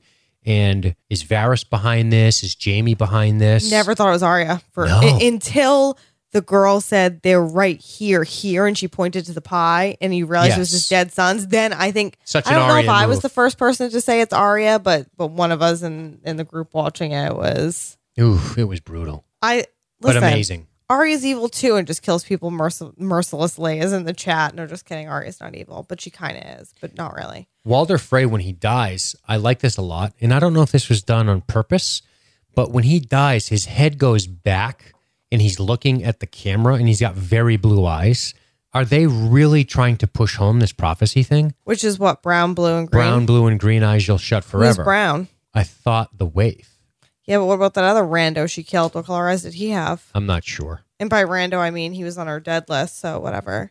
But yeah, I know prophecy, so maybe she kills Cersei. My name is Arya Stark. I want you to know that the last thing you're going to see is a Stark smiling over you as you die. That's great justice. Walder Frey was evil. Can we agree on that, chat? Senator Tamulus? Senator Tim, what are you talking about? They're all on your side. They know all. I know, but they're I'm the just- masters of good and evil. They I'm know just everything good and asking everything if they evil. agree with me that Walder Frey is definitely evil. Is he? Dean now justifies Walder Frey as a character. And we are here all night. Arya's working on her Deadpool, says Scott Cruz in the chat. People who aren't in the live chat, you're really missing out. I'm just gonna throw that out there. Oh, fuck. But I'm dealing with a bunch of high sparrows, you guys, with your all your good and evil rules. Good Lord. All right. That was just a tremendous scene. Cool to see Arya. I did not expect to see her. I in did not this. expect Walder Frey to die this episode. I did not expect it Oh, at some all. people did. Well, because they knew he My was coming in Deadpool the list preview. says. No. Some people knew it before the season even really started. Well, that's different than guessing late game is hard, man. All right. I don't know because I did a Deadpool for the final episode and I came in second place. So just saying. You don't know about that, Dean, because you weren't in it. Yeah. But David Earl does if he's in the chat because he won. And Tony Piccolo organized it, so if he's in the chat, he knows. There you go. Where to next? I wrote Sam is boring, and the chat is now going to shit on me because they all love Sam. I like this, actually. You know why? Because the timing of it was good. It was a break. The comedic beats were decent enough to make me smile. Could we not have had a comedic beat with the Hound instead? We got plenty of Hound. No, there's not enough Hound. Ever. Yeah, I agree. But we had to check in on Sam. Him getting to the Citadel was important, I think. I just like when... By the way, speaking of evil, that thieving fuck. Fucking Sam. That thieving fat fuck. Gilly just carrying around that baby and lying about who the dad is. I like when Sam gets to the Citadel and he's like, hello. And he says it in his like Sam voice. Yeah, it was awesome. And again, we were watching with people, and I swear to God, all four of us at the same time just repeated Sam after he said hello to that guy because it's just such a, I don't know, a Sam way to be. You know what I have to say about Sam? I'm really rooting for him. I've told you this before. We can kind of relate to him in a sense, the common man in a sense. One of the things I like about Sam a lot is I like that he's going to fucking become a maester. And maesters aren't typically murdered unless they're scumbags like Pycelle. So remember, I was going to say, Sam. I just saw Maester murdered. So Pause. remember, Sam, pay the whores, or you're going to get Oliver Twist kids stabbing you out. Literally murdered by like 20 children stabbing him like a horrible horror movie. So maybe you did pick the wrong profession, Sam, but okay. I think this path for him really, he's one character I'm very confident in saying I think will live through the series. I disagree. Okay. Oh, can we put a bet on it now? No, not right now. No, just forever. For the next 14 episodes What? of Game of Thrones, I'm going to write it down. We'll put it somewhere. If Sam lives throughout the whole series, then I will take you out to dinner. And if he dies, then you can take me out to dinner. Done. Wait a second. Did you hear what that just... You said what? Sam was going to live. Yeah, he I is. said he's going to die. Oh, okay. So I said, let's make a bet on it. Here's a better bet. All right, fine. And we have to remember this. Let's shake. Reach over. Here, shake. No, because I don't know what we're shaking on. Okay, here's the bet. If Sam lives, you have to make a short video on our Game of Thrones Facebook page saying that I am the master, I am right, saying about me, that I'm the master, I'm right, that you're wrong, that Cersei is not evil. I hope someone in the chat's writing this down. And that your favorite character is Ilaria Sand. Deal? If I must. Okay, what do I have to say on there? It has to be Game of Thrones related. Don't be stupid.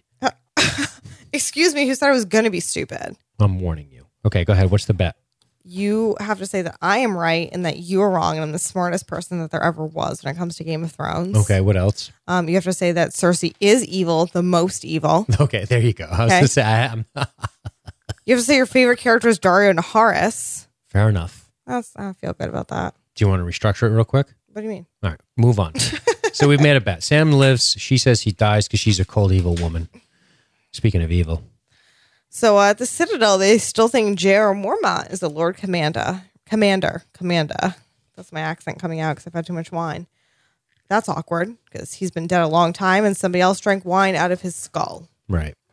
That's crazy. By the way, hey, Citadel, maybe you should read a book on how to upgrade your internet because you should be getting fucking messages from the fucking wall. Where are your ravens? Dude, fix your Raven train.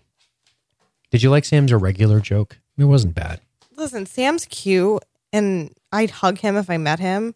But if I'm in a finale, I again would rather see the Hound or Brienne. Can I say one last thing? Yeah, I just Sam's- shit on Sam all the time. I feel bad. Yeah, I love Sam. I love him, but then I crap on him. See that? You guys think I'm evil. Here I am telling you how much I love Sam. I love Gilly. She was Sam's- so cute. Sam's book boner, would you say is bigger or smaller than Cersei's mass murder boner? Oh God, they were close. They're very close. All I think about is I am like super nerdy. Surprise, surprise. But when I was like a kid, I would just like dream of giant libraries. Like I thought this was amazing. And I understand how Sam felt when he Right. saw the giant library. You know, I used to dream that I would find a library like that one day, but they're not like that here. So whose boner is bigger, Sam's book boner or Cersei's mass murder boner? I think they're real close. Okay. You're going to call them even? No, the mass murder boner I think is bigger. A little bigger. I think Yeah, so too. because of evil, you know. Yeah. Evil gives it a Dean couple. murders me later. Listen, if being evil gives you 2 more inches, I will blow up 5 Sept of Baelors. Winterfell. awkward. Oh wait, where do you want to go? We're going to talk about Winterfell now. Badass. So John laments about where he used to sit during feasts. These fucking Still white an privileged emo kids. little shit. These fucking white kids. Won a war and he's still being emo. I love Jon Snow. You know what I like about this part Paints his specifically? nails black. Oh, what? Sorry, go ahead. Here's what I love about Jon Snow, besides just about everything, is this. I love that this shows that he's still kind of a young man, you know? This is something, and it's not this big deal, like for him to say such a thing. I don't want to rest on it, but how Melisandre's like, at least you had feasts type of... Oh, shut up, Melisandre. You burn people at the stake. She's evil too. Oh, yeah, you're probably right. Probably right. Yeah, man. Well, we're having this lovely chat. They are having a lovely chat, and in comes Mr. Showstopper, Liam Cunningham, to do some hardcore acting and then drop a mic on a bitch. Who boy? Wow. This is sad and tragic and beautiful, the way Yes. he loves her. I'm It so is glad. so touching. It almost made me weep. I'm I felt so bad for him. So glad that he was able to confront Melisandre, that he was able to find out what happened to Shireen, that it wasn't a mystery to him, that he had some type of closure in regards to the situation. I'm glad for that. I'm glad that he knows. Good Lord, this guy's a great actor. He's awesome. And one of my boyfriends on the show, for sure. Yeah, what's the total combined age of your boyfriends? Is it 700? It's pretty bad. Anyway, this is incredible. There is a real moment of panic here on Melisandre's face where she pulls the old, "You're going to need me, you'll need me" speech. And Jon Snow puts down the hammer in a way that I think is fair from Jon's perspective. You know, Jon's not going to order this woman executed. He wasn't Brought there. him back to life. Yeah, but besides that, he wasn't there. He wasn't part of these stupid fucking politics. You know, Stannis, this woman doesn't burn this girl at the stake without the king making it happen. So Which she Jon makes knows clear. this. Yeah, Jon knows this. So he just banishes her essentially. Ride south. I appreciate too. Not I appreciate it, but Melisandre made it clear. You know, Davos loved Shireen and she killed her. So did her father. So did her mother. Yeah. And I think that's very sad too, because Davos also loved Stannis. Right. And they loved their kid too. I know that sounds fucked up. You know about my relationship with Stannis. Oh, it's complicated. I know. We can't go into it now. His name is crossed out on the mug. Awesome. Speaking of mugs. So bad news from Melisandre. She says, "I didn't lie. I was wrong." Well, People make mistakes, but most people who make mistakes don't burn children at the stake. So sorry. I accidentally tied her to this thing and lit it on fire. Jesus. Jon Snow banishes her. And then, of course, Davos says, "If I see you, I will." He uses the word execute. That's what I like about Davos, Me right? too. Me He uses too. the word execute because it's not killing. It's not murder. It is justice. He will execute you, which in his opinion is the justice that she deserves. And he Davos tells is her, not going to torture somebody. no. He's just going to do what the law says, which is why Stannis cut off his fingers and he still worked for Stannis. There you go. So it continues. Sansa and Jon talk. Oh my God. Her name's- Sansa. They are talking about his heritage. She says, "You're Stark to me." That made me smile. They Yeah. discuss Littlefinger and trust. We need each other. Obviously, we can't fight each other. We have enemies now, more enemies than we have. I like how we get a little insight into Jon on Littlefinger because he's never really interacted with Littlefinger, has he? And it shows here. All he knows is what he's heard. And he says, "Well, do you trust him?" And of course, Sansa says, "Of course not. I don't trust Littlefinger." Good for her, though. She's a smart girl. Right. She brings up the raven from the Citadel, a white raven. Winter is here. I Father. love this moment where they share a chuckle before the father always promised, didn't he? Oh, I love The it. way her and Jon share a smile, like they simultaneously An inside joke, share they a, get it. a childhood memory together.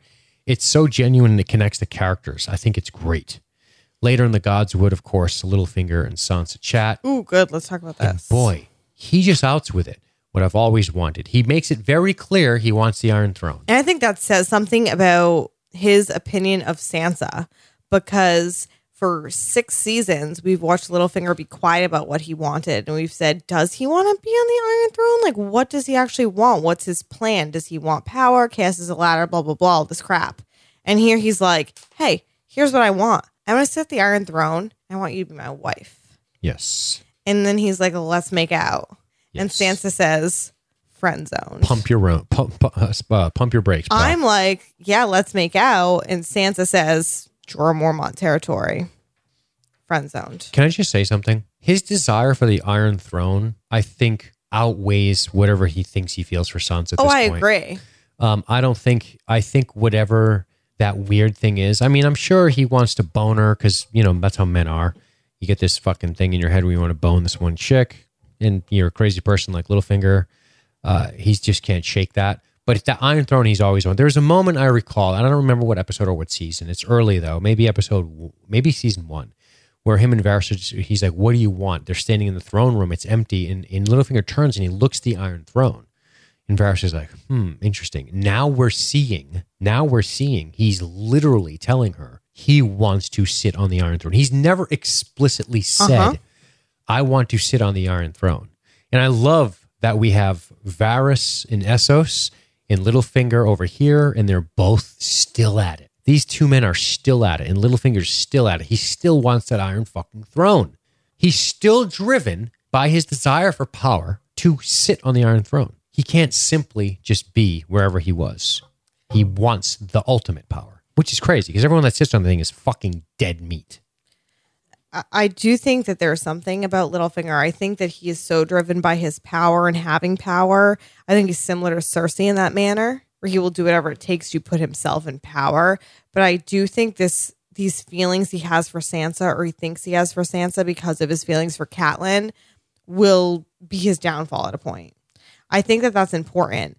I think that is not just him spewing shit to Sansa to get Sansa on his side. The fact that he's told her something that he has never said to anybody about what he truly wants means something. In his mind, there's a part of him that thinks, I love this woman. I need to trust her. She is going to be my right hand. You know what I mean? Yes. And I think that this will be the downfall of Littlefinger. But before it's the downfall of Littlefinger, I think it's going to cause a lot of problems because I think that he got in Sansa's head. And we'll talk about what he says to Sansa and my opinion on it and how you and I differ on that. Yes, that's totally awesome. Let's do that. So he tells her he declared for House Stark. She's the future of the house, not Jon. Right. She's a rightful heir. She was born in Winterfell, the daughter of Catelyn and Ned. Jon is some bastard from the south. He puts this idea in her head, which he already has. He's already put that idea in her head, and we've already seen that Sansa has that thought. This should all be hers, not Jon's. Even Jon said he was going to set up the main bedroom for Sansa. It should be hers. She's the rightful heir. And she was like, no, you're a Stark to me, whatever, and that's lovely. But here's Littlefinger again putting this idea in her head. This belongs to you, rightfully, not Jon. Right. Okay? Okay. Shall we move on to The North Remembers? Yes, please do. I mean, King of the North. Yes, please do. The North meets up. The North has a little bit of a old party, where all these northern lords are all like, we're sorry we didn't come to fight with you. I know, these but we love you now. motherfuckers. Does Glover not sound exactly like Alistair Thorne when he speaks? He does. Exactly like Alistair If Thorne. you Their close your accent- eyes. Oh my word. boy. It's incredible how similar these men sound. I love it. And I was reminded of poor, sweet Alistair Thorne. I thought you were going to say Ollie. I was going to vomit everywhere. I spared you. So, The war is not over. powerful scene. The war is not over, Dean. The true enemy is not going to wait out this storm. And then something Scary. amazing happens. Something amazing happens. You've been waiting all day and all night to talk about this, so why don't you go? And that amazing thing is fucking Lyanna Mormont, my favorite character on Game of Thrones. All these motherfuckers are chilling like, hey, we're safe now. Cool. And Lyanna Mormont's like, hey, you, where were you during the battle? Nowhere. You, where were you? Oh, you weren't there either. But House Mormont remembers. The North remembers. We know no king but the king in the North, whose name is Stark. Yes. Sansa smiles. Yes. And then Lyanna says that she means Jon. He may be a Snow, but he's a Stark to her, and he is the true king of the North. Mm-hmm. I'm sorry, if you do not like Lyanna Mormont, I Lose can't my talk number. to you. She is, I don't even know. I just am obsessed with her. She- She's so good. like the chat saying, she put those men on blast. She's amazing. She said, "Where were you? We had 62 men and we pledged our banner to House Stark against Ramsay Bolton." It's incredible. Ramsay Bolton. Maybe they didn't think he was evil enough.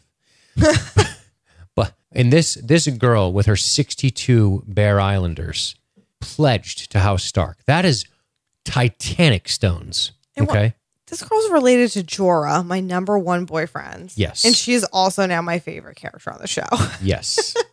I believe they're cousins. I love the Mormonts. I need a Mormont t-shirt. I know I'm supporting House Stark right now, but I need some Bear Island gear here. I'm pretty sure it doesn't exist, but it should. Right. So Manderley and Glover, I love, was it Lord Manderley? I believe so. Immediately says, "I fucked up. I'm here for you. I'm pledging my sword to you now. And please don't execute me." Yeah, no shit, right? So, hey, look, the North has been rallied. The North finally remembers, at least all of the North does, of course, the major houses. And they've rallied behind Jon. Now, He is let's- the White Wolf, the king of the North. that's right. Because they call Rob, the Young Wolf. Yes. The Young Wolf, and Jon is the White Wolf, of Yes, course. the Young Wolf, a good battle commander by all accounts. And now we got the White Wolf. Mm-hmm. So you and I read the end of this a little differently. Yeah. Oh, let's talk. King So, of the North, King of the North, King of the North. Cheer. Hold on. Cheer. King of the North. King of the North. Thrust swords high. We're all fucking crying, but then we remember they Sansa's chanted this about smiling. Robb Stark and he died, so then we cry for a different reason. Sansa's smiling. Sansa's happy.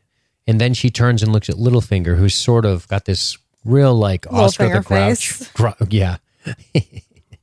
That Oscar the Grouch just popped out of his garbage can kind of face going on. And then Sansa's face sort of changes. And I think, wow, she's realized she's happy for her brother. And now she's realizing that Littlefinger's going to be a problem and she's got to figure out how to manage him. You're reading it differently. Mm-hmm. Tell me how you're reading it. I read it that she's starting to take some stock in what Littlefinger had to say. And she thinks that she is the rightful heir to Winterfell. She should be Queen of the North. They should be chanting for her. Wow. So you think she's worried about Jon, not about Littlefinger? Yeah. Not worried about Jon per se. Jon's still her brother and she's more in this like thing. But I think that Big ideas. I think that her thought is, wait a second. Jon Yeah. told me that I could have Winterfell, that I Okay. was the Lady of Winterfell. And Okay. here he is letting people chant for him. Huh. I thought he was going to make that bedroom up for me. I like it. I'm the rightful heir. He's not. I like it a lot. And I think we've already seen hints of this throughout the season from her. And I think Baelish putting that idea in her head Yes. has really brought it to the forefront, especially in the circumstance. Yes. Yeah. And I think that that is going to be a problem. And I do not think that Sansa is going to try to go to war against Jon or fight against Jon. But I think that is certainly a subplot that we're going to see where there is this lack of a trust between them, where there is this circumstance where I don't even think Jon feels like he's the rightful heir, which is what I think is crazy, where Sansa feels like she's the rightful heir and Jon probably feels like Sansa's the rightful heir, but everybody else is rallying behind Jon. And I think that's going to cause a problem between her and Jon, although Jon is not the culprit. He was willing to give it to Sansa, just like Theon was like, here you are, you be the queen. He was like, here, Sansa, you take the main bedroom. Interesting. But everybody else rallies behind Jon. And she can't just be like, no, rally behind me. She's not going to go against him. So it's going to be this like insidious, like inside thing that she's not talking about. It's going to build up and build up and build up till it's a problem. Yeah. You know, it's really fascinating because Jon Snow was given an opportunity once. Obviously, he wasn't ready for it, but he was given an opportunity once by Stannis to be Jon Stark. And he didn't take it because he didn't want to abandon his men at Castle Black. And then they murdered him. So that's unfortunate for everybody. We open the scene, and now that I'm thinking more about it, we open this Winterfell stuff with Jon recounting how he sat at the little kids' table over there, not with the family while family was eating. So part of me wonders if he feels disconnected to Winterfell a little bit. Does he really truly feel like he is the king in the north? Lord of Winterfell. I wonder if he has reservations about that. I wonder if he's not quite ready for that responsibility. But when you have every major house in the north cheering your fucking name, you're going to stand up and be recognized. But I wonder how he really feels about it at this point. I wonder what's going through John's head. Part of that. The other part I wonder is, and that would make sense character-wise. It would make sense for John to be like, I don't know, fuck, right? Mm-hmm. It would make sense for him to feel that way. Which is why he wanted to give it to Sansa, and that's why I'm saying it's everyone rallies behind John for something John doesn't necessarily want. Right. And then your read on the Sansa thing is interesting because maybe it could be a little bit of both. Maybe she's like, oh, I'm kind of happy for my brother, but like Littlefinger said, don't I kind of deserve this too? And take a perspective on Sansa a minute. Here's a woman who knows that Peter Baelish is, like him or hate him, Peter Baelish has survived. He comes from a tiny, shitty house. He, right or wrong, decided that he was going to duel Brandon Stark one day because he loved Catelyn so much. I mean, he stood up for her and got cut to pieces. He's like he didn't die. Mm-hmm. So he has this weird thing in him.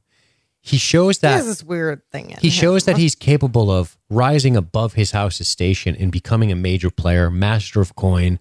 He rallied the Knights of the Vale. He controlled the Knights of the Vale from Robin Arryn, who he's controlled. Mm-hmm. And he showed up. Yeah, he helped Sansa. I'm sure he has his own motivations as well. That's a given. Nobody ever makes these, but people rarely have these sole altruistic intentions in this. There's always something going. Stark. I mean, Bran of Stark, Bran of Tarth, who is Bran of Stark now. But my point is that Sansa knows all of this about Littlefinger. So she has to be thinking it's hard just to discard this guy. It's hard just to throw him to the wind because she kicked his ass out of that room and said, I could have Bran cut you down and no one would stop me. But then she's writing a fucking letter. Come save me. Save me. So she has this weird relationship. I am a little girl, kind of. I think she kind of has a crush on him a little. She does, but I think it's almost like rote. Like she's almost like wrapped up in this relationship of dependence that she can't quite break out of with him because she hasn't really freed herself of him yet, and she just can't quite figure out how to do it. And she knows that he's fond of her, and she knows that she can use that if she needs to.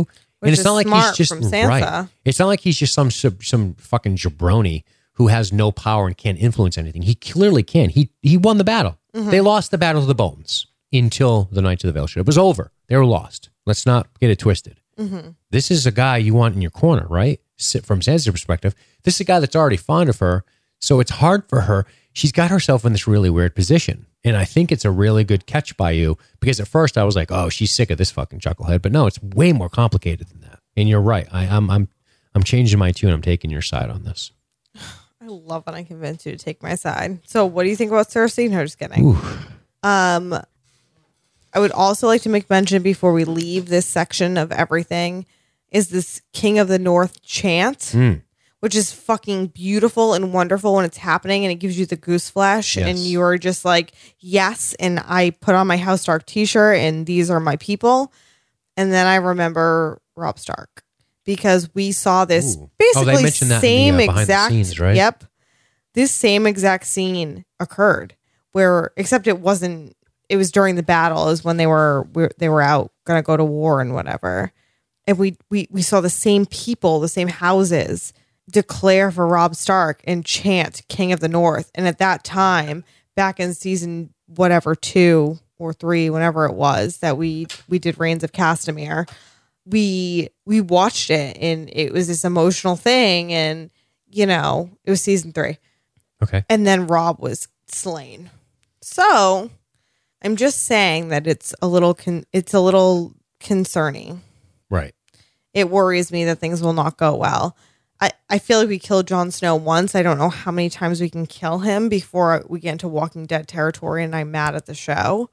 He's really only got his next death is a death as far as I'm concerned. We can't do this bullshit with him anymore. Yeah. But it worries me seeing this repetitive scene. I hope that it's repetitive because we're going to see the difference in how Jon Snow is victorious because, you know, he's a Targaryen. I think Nathan's made his best point in the night, and that's this. That's why Jon turns it down if he is not Robb. Yeah, he doesn't want that power like Robb did. Right. I think that's going to be the great separator when the chips fall. Yeah. Is that Robb felt like he was the rightful king. Which he never was, and Ned wouldn't have even backed them. Absolutely. That's the Ned would craziest have backed part of Stannis that. and told Rob to fucking knock it off. 100%. Absolutely.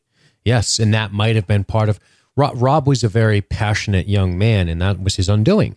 No shit. He was too passionate. He Had to wanted... marry that freaking He thought nurse. he was a great battle commander. He had some good victories. I think it was the Green Fork, a couple other victories. I might be wrong on that, but... And then he passionately fell in love with a low-born woman who got her fucking pregnant belly stabbed in this tragic event known as the Red Wedding.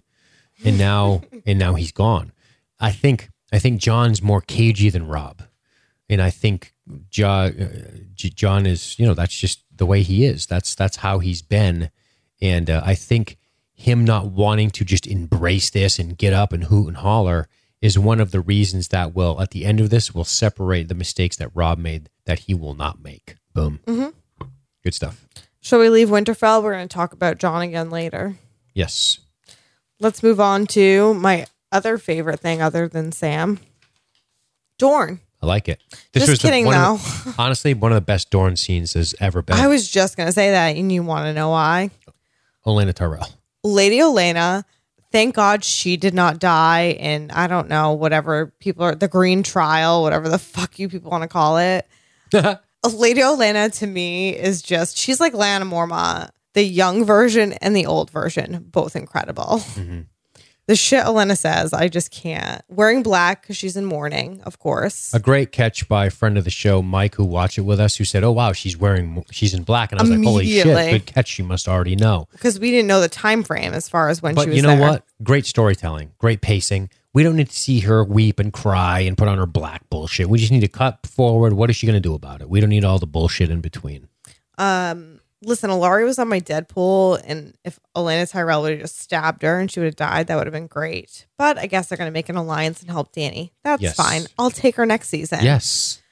I love this show with the Sand Snakes and Olenna making fun of them. Yes. Honestly, I like the grown Ilaria. women speak. I like Ilaria here. This is her finest moment in the season. No, her finest moment was this season where she had long hair. No. In this season. Oh, this season. Okay. Yes.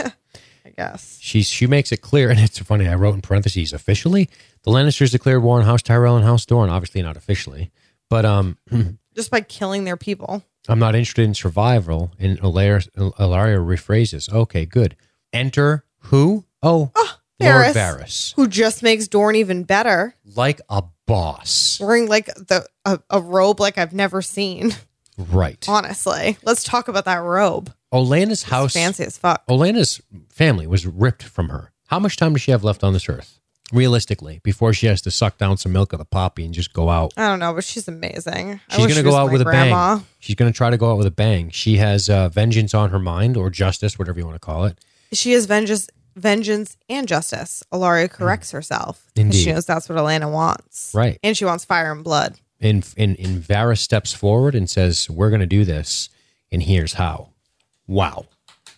Whenever Varys stepped into the frame, I thought to myself, you crafty son of a bitch. He knows what's going on with the politics in Dorne. He knows how they feel about the Lannisters in general. He knows that this Lannister kid was killed. He knows the whole Lannister thing, the whole going back to the princess being killed. All that shit is still sore.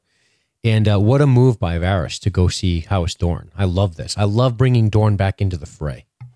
Yeah, I don't love bringing Dorne back into the fray because I don't like Dorne. But if we're going to bring them back in, if they're surrounded by Olenna Tyrell and Varys, then I guess I can let it go. I think to clarify, you mean you don't like Ilaria and the Sand Snakes, which is essentially representing Dorne. Yeah, because I loved Oberyn. Right, that's my point. If an Oberyn character showed up, you'd feel differently about Dorne. Yeah, I'm looking at my little Oberyn Funko Pop action figure, and he's just lovely, and I wish he was back. Yeah, I'm sorry that his brother, who is, I don't know, his name is Julian Bashir to me. I don't even remember his name on the show anymore, which shows what I have to say about him. So Dorne is low for me, but I like them Prince fighting Doran. for Dany. Yeah, me too. They're coming in. And I like all the fucking women being at the forefront of this shit. I know, like, you're going to make fun of me. And Why would I make fun of you? because you always do when I talk about that stuff. Do I? Yes. Am I That's being why serious? all the feminist comments I put on your comment page. Am I being serious or maybe am I being a bit facetious? All I know is I don't know who runs the world, girls, and here we go. We're already starting. Girls run the Ferris world. is helping, but it's Ilaria running Dorne now, and Olenna, the last of the Tyrells, and they are going to work together to help Dany become a fucking queen. All right. I think you're probably right about that. I like that. And I just hope I don't have to see a lot of Ilaria doing stupid bullshit. She's just going to be like Team Dany, and I'm pretty cool with that. And, Yes, I do. So let's move on. Marine. So Daenerys breaks up with the Dario. fucking hallelujah. This is beautiful. Dario tries the old, I don't care about anything except you move. Doesn't work. Classic beatnik, let the world burn. I'll take my shoes off. We'll just make love in the grass. The dwarf told you to do this. Yep. Clever fellow. And he did, as we learn. How did he take it? No, Right? but I just love who comes after you? Who can follow Daenerys Stormborn, Mother of Dragons? And Danny's like, a bunch of chicks that you're gonna bang. Fair Bye. point. Is Dario really gone? Because I didn't like him, but it was kind of fun to make fun of him. And if he's gone, that's like, I don't know, one less person I can make fun of. He's gone, but he's there in her stead. So he's gone. He's gone. We might not see him for a while unless we do check-ins on Marine. I hope not. Good Lord. So yeah. Anyway, she breaks up with him. We don't need to linger on this. They rename Slaver's Bay to Bay of Dragons. Yeah, I wrote that down. Dario says, "You'll get the throne. I hope it makes you happy." This is a great line. That is a little understated, but it's interesting. She's this restless woman on a mission for this throne. She's after this thing, this status, this birthright that she believes is hers. What a fascinating motivation for her. And I like, and there's a wisdom in Dario's sentence here saying, I hope it makes you happy. Meaning he knows you're not really happy. Maybe this chair will make you happy. It's kind of how I took it from him. I took which is it pretty like wild. he was some bitch getting dumped. No, I'm just kidding. Rachel in the chat said, now he's the friend zone. Not so funny now, huh, Dario? Yes, Rachel. Yes. There you go. He's going to call Jorah. They're going to fucking have a beer. They're going to talk about how Dany broke both their hearts. Mm-hmm. But At least you got to have sex with her, Dario. Look at my face. I look like the lizard man in the Batman comics. I miss Jorah so much. You don't know how to fuck. All right. They bid each other farewell. Daenerys speaks with Tyrion. They discuss self-sacrifice. Dario doesn't speak with anybody because he's fucking out Daenerys of the picture. Speaks with Tyrion. They discuss self-sacrifice. Tyrion knows it was hard, of course, and he's terrible at consoling. And he says, you have your armies, you have your ships, and your dragons, everything you've ever wanted. It's all yours for the taking. Are you afraid? Good. You're in the great game now. I love how she does admit to being afraid here. I also love her explanation of her breakup with Dario. She broke up with this man that loved her, that she thought she cared for. And when she broke up with him, she felt nothing, just impatience, that she wanted it to be over with. And that to me is fascinating. It's awesome. That she thought she cared for this man, loved him. She spent this time with him. But when it came time to get rid of him, she was just like, I want this to be over and to move on to the next thing. Yes. It never was, oh, Dario is my fucking man. Right. It was, this is this thing that I can do now. But the second I can't do it, that's fine. I like the explanation, but I have to say it wasn't shocking. We never. No, not at all. I never got the impression she was overly fond of him. No, emotionally, but it's weird to hear her admit it to herself. I think it's a great growing point for Daenerys. I think it's proof of the situation with Jorah too, where she was emotionally impacted by her situation with Jorah, to exile him, to have him come back, to exile him again, to have him save her life, to try to exile him again and then say, oh my God, you're dying. I don't want you to die. I still need you to come back to me. There's such a difference in their relationships. And I'm not saying she's going to bang Jorah. I know she's probably not. But I'm just saying that there is an emotional connection between her and Jorah where there isn't the same thing between her and Dario. Right. Because, yes, I'm going to talk about Jorah, even though he wasn't in the episode, okay? Moving along. He wasn't the first to love you, and he will not be the last. And I was like, is Tyrion going to try to make out with Dany? But that did not happen, thank God. And here's something I love about Tyrion. I love these little diatribes he goes on. And I like this one in particular, how he's talking about how everyone always wanted him to believe in things. And here's what I love about Tyrion. Jesus Christ, what kind of mess are you making? Jesus Christ, with the banging and the fucking smashing. I have like 3 glasses in front of me. It's really hard. Why are you telling me to wrap it up when you No, I'm brought saying it up? keep it moving.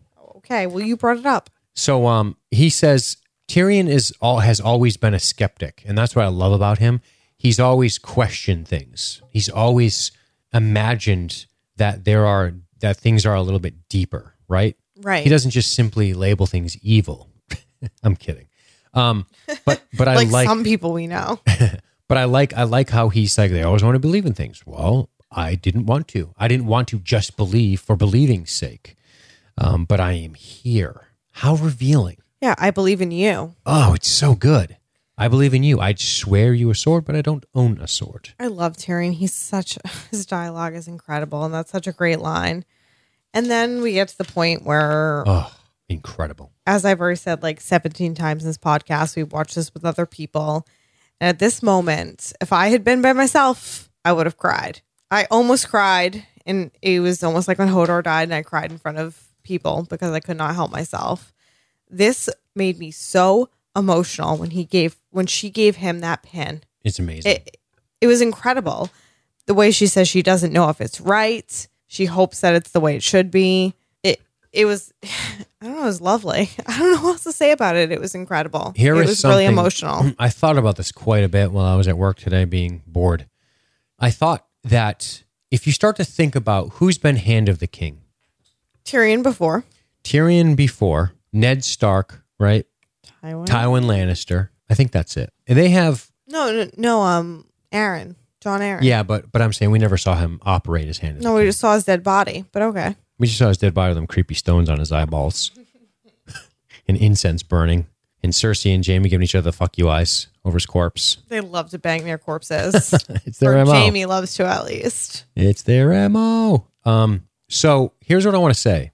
When we were first introduced to Ned Stark, we took it that we kind of understood this is an honorable and competent man. A man who lives and dies by his principles and will not compromise himself ethically. Something to be admired. Something that doesn't last long in a game where people play by different rules than you, unfortunately. You're not going to last long in that game. It's kind of like if you assemble to play basketball and you're playing by the rules and nobody else is, and nobody's there to enforce those rules, chances are you're probably not going to win. And that's kind of the position Ned found himself in. But when he was asked to be Hand of the King by Robert, we went, wow, he probably really deserves it. When Tyrion got it, he just was given to him. When Tywin got it, we know he's competent, but it was just sort of given to him. This shit with these two, he's been with her. He's really... It's something Tyrion's crying. No, I'm not. It's something Tyrion's really earned. He's really showed that he's competent enough for her to make this and give it to him. It's not like this willy-nilly, you're going to be on the Hand of my king because you're my buddy and I need you. You're going to be Hand of the King because you're my grandfather and I'm afraid of you. Right? It's something... He's a fucking Lannister, a foreign Lannister, somebody who betrayed Aerys Targaryen his house, betrayed her house. And here he is earning a Hand of the King from her. That's fucking amazing. That means something. The fact that their houses really were does mean so something. opposed. And it means something to Tyrion. And Tyrion believes in Dany, and he really does. And I don't know.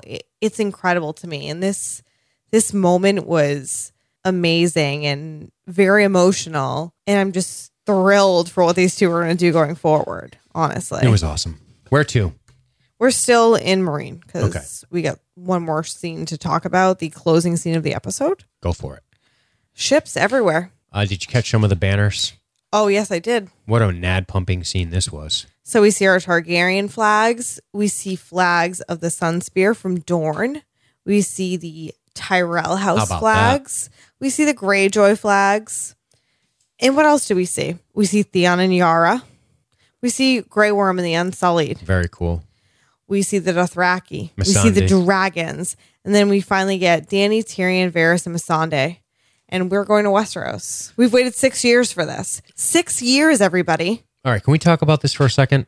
Cersei's doomed. Oh, yeah. Fucking 100%. King's Landing. But she's going to be dead before fucking Dany can kill her. King's Landing cannot withstand this attack, which means something's going to happen. There's no way, in my opinion, There's no way Daenerys, I'm not sure. Here's what I'm thinking. I don't want to say there's no way. That's a bit harsh. I don't see Dany getting there with all her ships intact. I just don't see it. So is she going to meet Euron on the open sea and fucking have a Navy battle? Oh, yeah, probably. I didn't even think about that. Yeah, you're right. I got to believe so. Because if she lands... That handsome gentleman needs to come back. Right. We haven't seen the last of Euron. He's got boats. I mean, he's probably built 3 by now.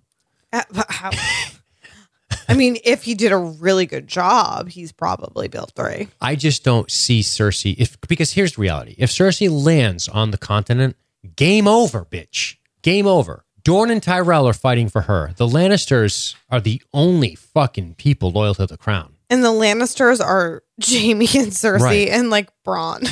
And I just don't see Jon, and I just don't see her traveling north to destroy the North. They're going to come to some kind of agreement. No, they're going to go to King's Landing first, no matter what, because all these other people have beef with King's Landing. And Right. the North has beef with King's Landing too. No, that's my point. And, Yeah. and she's there's no contest. She cannot be contested with this force. It's just a matter of showing up and them surrendering at this point. They have no battle. There's no fight in them. I mean, I could even see Jaime saying, "We're gonna fucking surrender," and maybe Cersei not wanting to, and him taking her out. There's no way they can fight this 3 dragons and all these troops.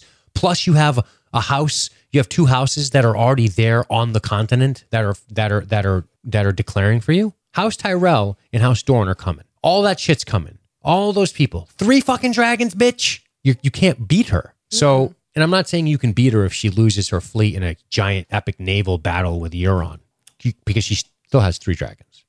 But I don't know what's going to happen. I'm not sure what's going to happen. But we haven't seen the last of Euron. We know he wants to. We know he's a naval commander. We know the Greyjoys are legendary with this. We're definitely going to see him again. I mean, dragons are always the X factor here. But fuck, man, he could do some damage to her fleet in naval conflict. We just know that in 14 episodes, it's going to end with Dany on the Iron Throne. Yeah, we'll Or see, it's going to man. end with the White Walkers killing everybody. One of the two. It's going to be wild. Depends on how dark we want to go. Where to? We have one place left to go. Go. It's north of the wall. North of the wall. Dear God, is this incredible or is this incredible? Let me just do a quick. Benjen brings Mira and Bran to the wall, and he can't go beyond it because the dead cannot pass, and he's kind of like a little dead. He looked amazing. Yeah, He really looked fucking cool. amazing. What an upgrade. Well, there was more light too. They saw him in the darkness. His face, his fucking hands were black, cold hands. He looked fucking cool. Amazing. I made a lot of jokes about how if Bran went south of the wall and was like, John, I saw Uncle Benjen, and John has like PTSD and freaks out. But anyway, Benjen brings him in, and then he's like, see you guys later. And Bran says, hey, I'm the 3-eyed raven. I gotta see some shit. And Mira says, cool. I'm gonna take a nap. Like she does. Bye. I like Mira. I don't know why I'm talking shit about her. I know I used You to for changed like your 3 tune on her. seasons. Wow. But I'm wicked change your tune I on her. did. Of all characters, her the most. I did. Because you flip-flop. Stannis was my big but you flip-flop. flip-flop back and forth. Her you Yeah. hated forever, now you love. That was like Stannis. No, you flip-flop back and forth. Back and forth, back and forth. Yeah, I back and hated forth. and I him, loved, love and then I him, love hated him. Right. I might hate Mira again. We don't know. Nah, I She's don't not think dead. so. She's not dead. Anyway, continue. Anyway, Mira's pretty fucking cool. She's taking a nap, and Bran's gonna go see some shit he's got to see. Wow. And here it is. Ned Stark the goes thing up. we all knew this episode was gonna. Unbelievable reveal. Well, we thought the episode was going to end on this. I mean, everybody I know, I said our closing scene is going to be Tower of Joy. And it wasn't in the episode, but it's going to be in this podcast. Boy, the Tower of Joy, what an incredible scene. So he gets up there. It's very heartfelt. This girl, Lyanna, looked like such a girl to me. She looked like a high She school looks kid. super young, Oh and my I think God. that made it more emotional. It made that she it looked way like more such emotional. A baby. She looked like a high school kid to me. It was fucking creeping me out. Blood And everywhere, and she doesn't want to die. She wants to be brave. great young acting by young Ned again. And He looks just like Ned. it's wild. The scene is so good. Now, we know that this is Rob would kill him, right? She says, we know that for sure. If Robert finds out, he'll kill him. You know he will. You have to protect him. Promise me, Ned, is what I wrote down. Yeah. So that's the stuff I definitely am certain that she said. We know that something was whispered indiscriminately. Yes. Do you and think it was maybe his real name? Do she you think probably Jon said Snow his was like name a is fake John? name? Okay. No, she probably said his name is John. He's Rhaegar's take care of him, Right. basically. It's funny because I'm thinking now, I don't want to get too meta here, but I don't know of any famous Starks named Jon or Targaryens. It's funny that she'd come up with that name herself. You'd think she'd name him after somebody or No. maybe just to No. protect him. I don't think she would. All right, I'm getting too Because pulled of the off on the deep end. circumstance, if she actually loved Rhaegar, which I think she did, which I think Do well, you? That's still something I'm wondering because she's overjoyed to see Ned. There's a lot of people who think, it's still her brother and she loves him. yeah. Like she's still happy to see Yeah. her brother in her dying moments. Do you think that shit child was born of passion? And Yes. yeah, okay, I do too. Actually, I really do. yeah, I do too. And the people But I did they have think about said, and we have watched the subtitles and we've rewinded, they're never going to tell you specifically what she said. Like the whisper that you don't see. But the stuff she said specifically or close enough, if Robert finds out, he'll kill him. You know he will. You have to protect him. Promise me, Ned. That is a little ad-libbed, but for the most part, what we actually heard from her. Right. Yeah, I don't know. Pretty wild. Yeah, in the chat, they're reminding me that John Aaron was, of course, somebody that Ned really looked up to. Is it possible Ned just gave him that name? Makes sense. I mean, Yeah. Ned said he did, but he also said it was some other lady's woman. And that's possible too, that she didn't say the name, but I think she made it clear. They masked it. They didn't want Protect us to hear him, it for some please. reason. And somebody in the chat, I think it was not in the chat, in the Facebook comments, and I think it was John Marginson, but I could be wrong. Oh, I don't actually want to quote whoever said this, but posted these quotes where they asked Jon Snow, like, if your father had to choose between family and what was right, what would he choose? And Jon said he would always choose what's right, which is funny considering here we Sure. are in this circumstance, and that's what he did. He let his wife think that he was a cheater. He let Jon be treated as an outsider because that was what was right. That was what he promised, and he thought that was the right thing to do. Yeah, That's very sad. it is sad to protect him too in a weird, fucked up way. And it's also fucked up that he told Jon he was going to tell I him about know. his mother, and then Episode he died. 1, I think, at the crossroads, or maybe episode 2. First 2 episodes, he tells him when they part company forever. Boy, what a fucking heartstring that is. I'm just so glad that we have this reveal, which we have all been talking about and wondering. And I like that they weren't just like, I like that Lyanna wasn't like, this is Jon, he's my son. Like, well, I like that we get the whispers. If Robert finds out, he'll kill him. And we look into the eyes, and then we cut to Jon. Awesome. I love the way that they did it, where it Stylistic. wasn't like, let us explain this to you step by step so that you don't get mad at us. Because there's going to be some idiot who's like, no, it's not really. No, that. it's him. No. It's fucking him, guys. Yeah, It's him. And again, we all knew that this was the truth, but having it out there And no fuckery. it is so incredible. And it's what makes Game of Thrones a great show. They have so much shit to do and so much story to tell. They don't have to fuck with us about this any longer. It's time. And the fact that we waited until this moment doesn't feel like they dragged it out. I don't feel like they've ever dragged anything out in the show. I feel like everything has been in a reasonable manner of time. Like even Jon Snow coming back to life, I'm like, yeah, it's gonna be like maybe episode 3, the end of episode 3, and they were ahead on that. You know what I mean? They've never fallen into that trap that TV shows fall into, Right. where they let things drag on for longer than need be. Everything is in the perfect amount of dramatic timing. Awesome. They really have figured it out here in Song of Ice and Fire, eh? Targaryen Stark. And I don't know if Jon and Dany are going to work together. I don't know if Jon is going to somehow beat Dany because he is both. I don't think so. I think we're going to... I'm talking about the end of the series now, so Yeah. I'm getting a little crazy. Let's get moving. But That makes Dany his aunt, right? Dany is Aerys's kid. Yeah. And he's Rhaegar's kid. And Yeah. Rhaegar... Yeah. So Dany's his aunt. Auntie Dany. Isn't that cute? So they could bang. That's cool based on Westeros laws. Based on Targaryen Jamie laws. would give him the nod. So, what's next? The Deadpool. Awesome. Well, that's the episode. Thank you guys for battling through with us. We wanted to give you a lot of content for the last episode because it's going to be a long time before we talk about Game of Thrones again. Maybe. Maybe. Yeah, we're Unless we do some fun stuff. yeah, maybe. We'll see. We got a couple ideas depending on timing that we might have in the mix. I have an idea for something we might do. Stay but tuned. We'll But, talk about that later. All right, so why don't we get to our Deadpool results? Great. And please explain what the Deadpool is, The how it Deadpool- ended, and make sure you thank you know who. The Deadpool is something that Dean and I started in our preview podcast where we drafted characters we thought we were going to die. I regret this every day because it was spur of the moment and I did not put a lot of thought into it. But despite my regret, well, we'll get there. Anyway, once we had our Deadpool, listeners were interested in doing a Deadpool as well. So we got everybody on board and everybody put in their 5 people they thought were going to die this season. And Dean and I, being horrible, lazy hosts that we are, we did not keep good track of it. But someone named Jonathan Marginson did. He kept track of all the Deadpool. He sent me Excel spreadsheets every week. He made a website on, well, not a website. We have a website. He Made a added web to page. it. And not just any web page. Like, he It's went fucking in there incredible. and he fucking coded it and he made buttons and shit. And he didn't have to take all this time that he took to do this shit. So, John, thank you very much, man. And here's what I'm going to do for you, John. Cersei's evil as fuck. That's my thank you to you, John. Continue. So, at the end, there were some ties for certain things. 2 important things. Who wins first place and who wins between me and Dean. So we're going to go by John's rules here. So I'm going to tell you what they are. John's rules for who wins at the end if there is a tie. Why don't we get us out of the way? And Oh, then we'll we're going do to the do us real first. I'm winners. going to explain and then I'm going to tell us and then the real winners. 22 minutes left in the live feed, just so you know. We're going to have to restart. No, we're not. We got this. Listener comments, no, we don't.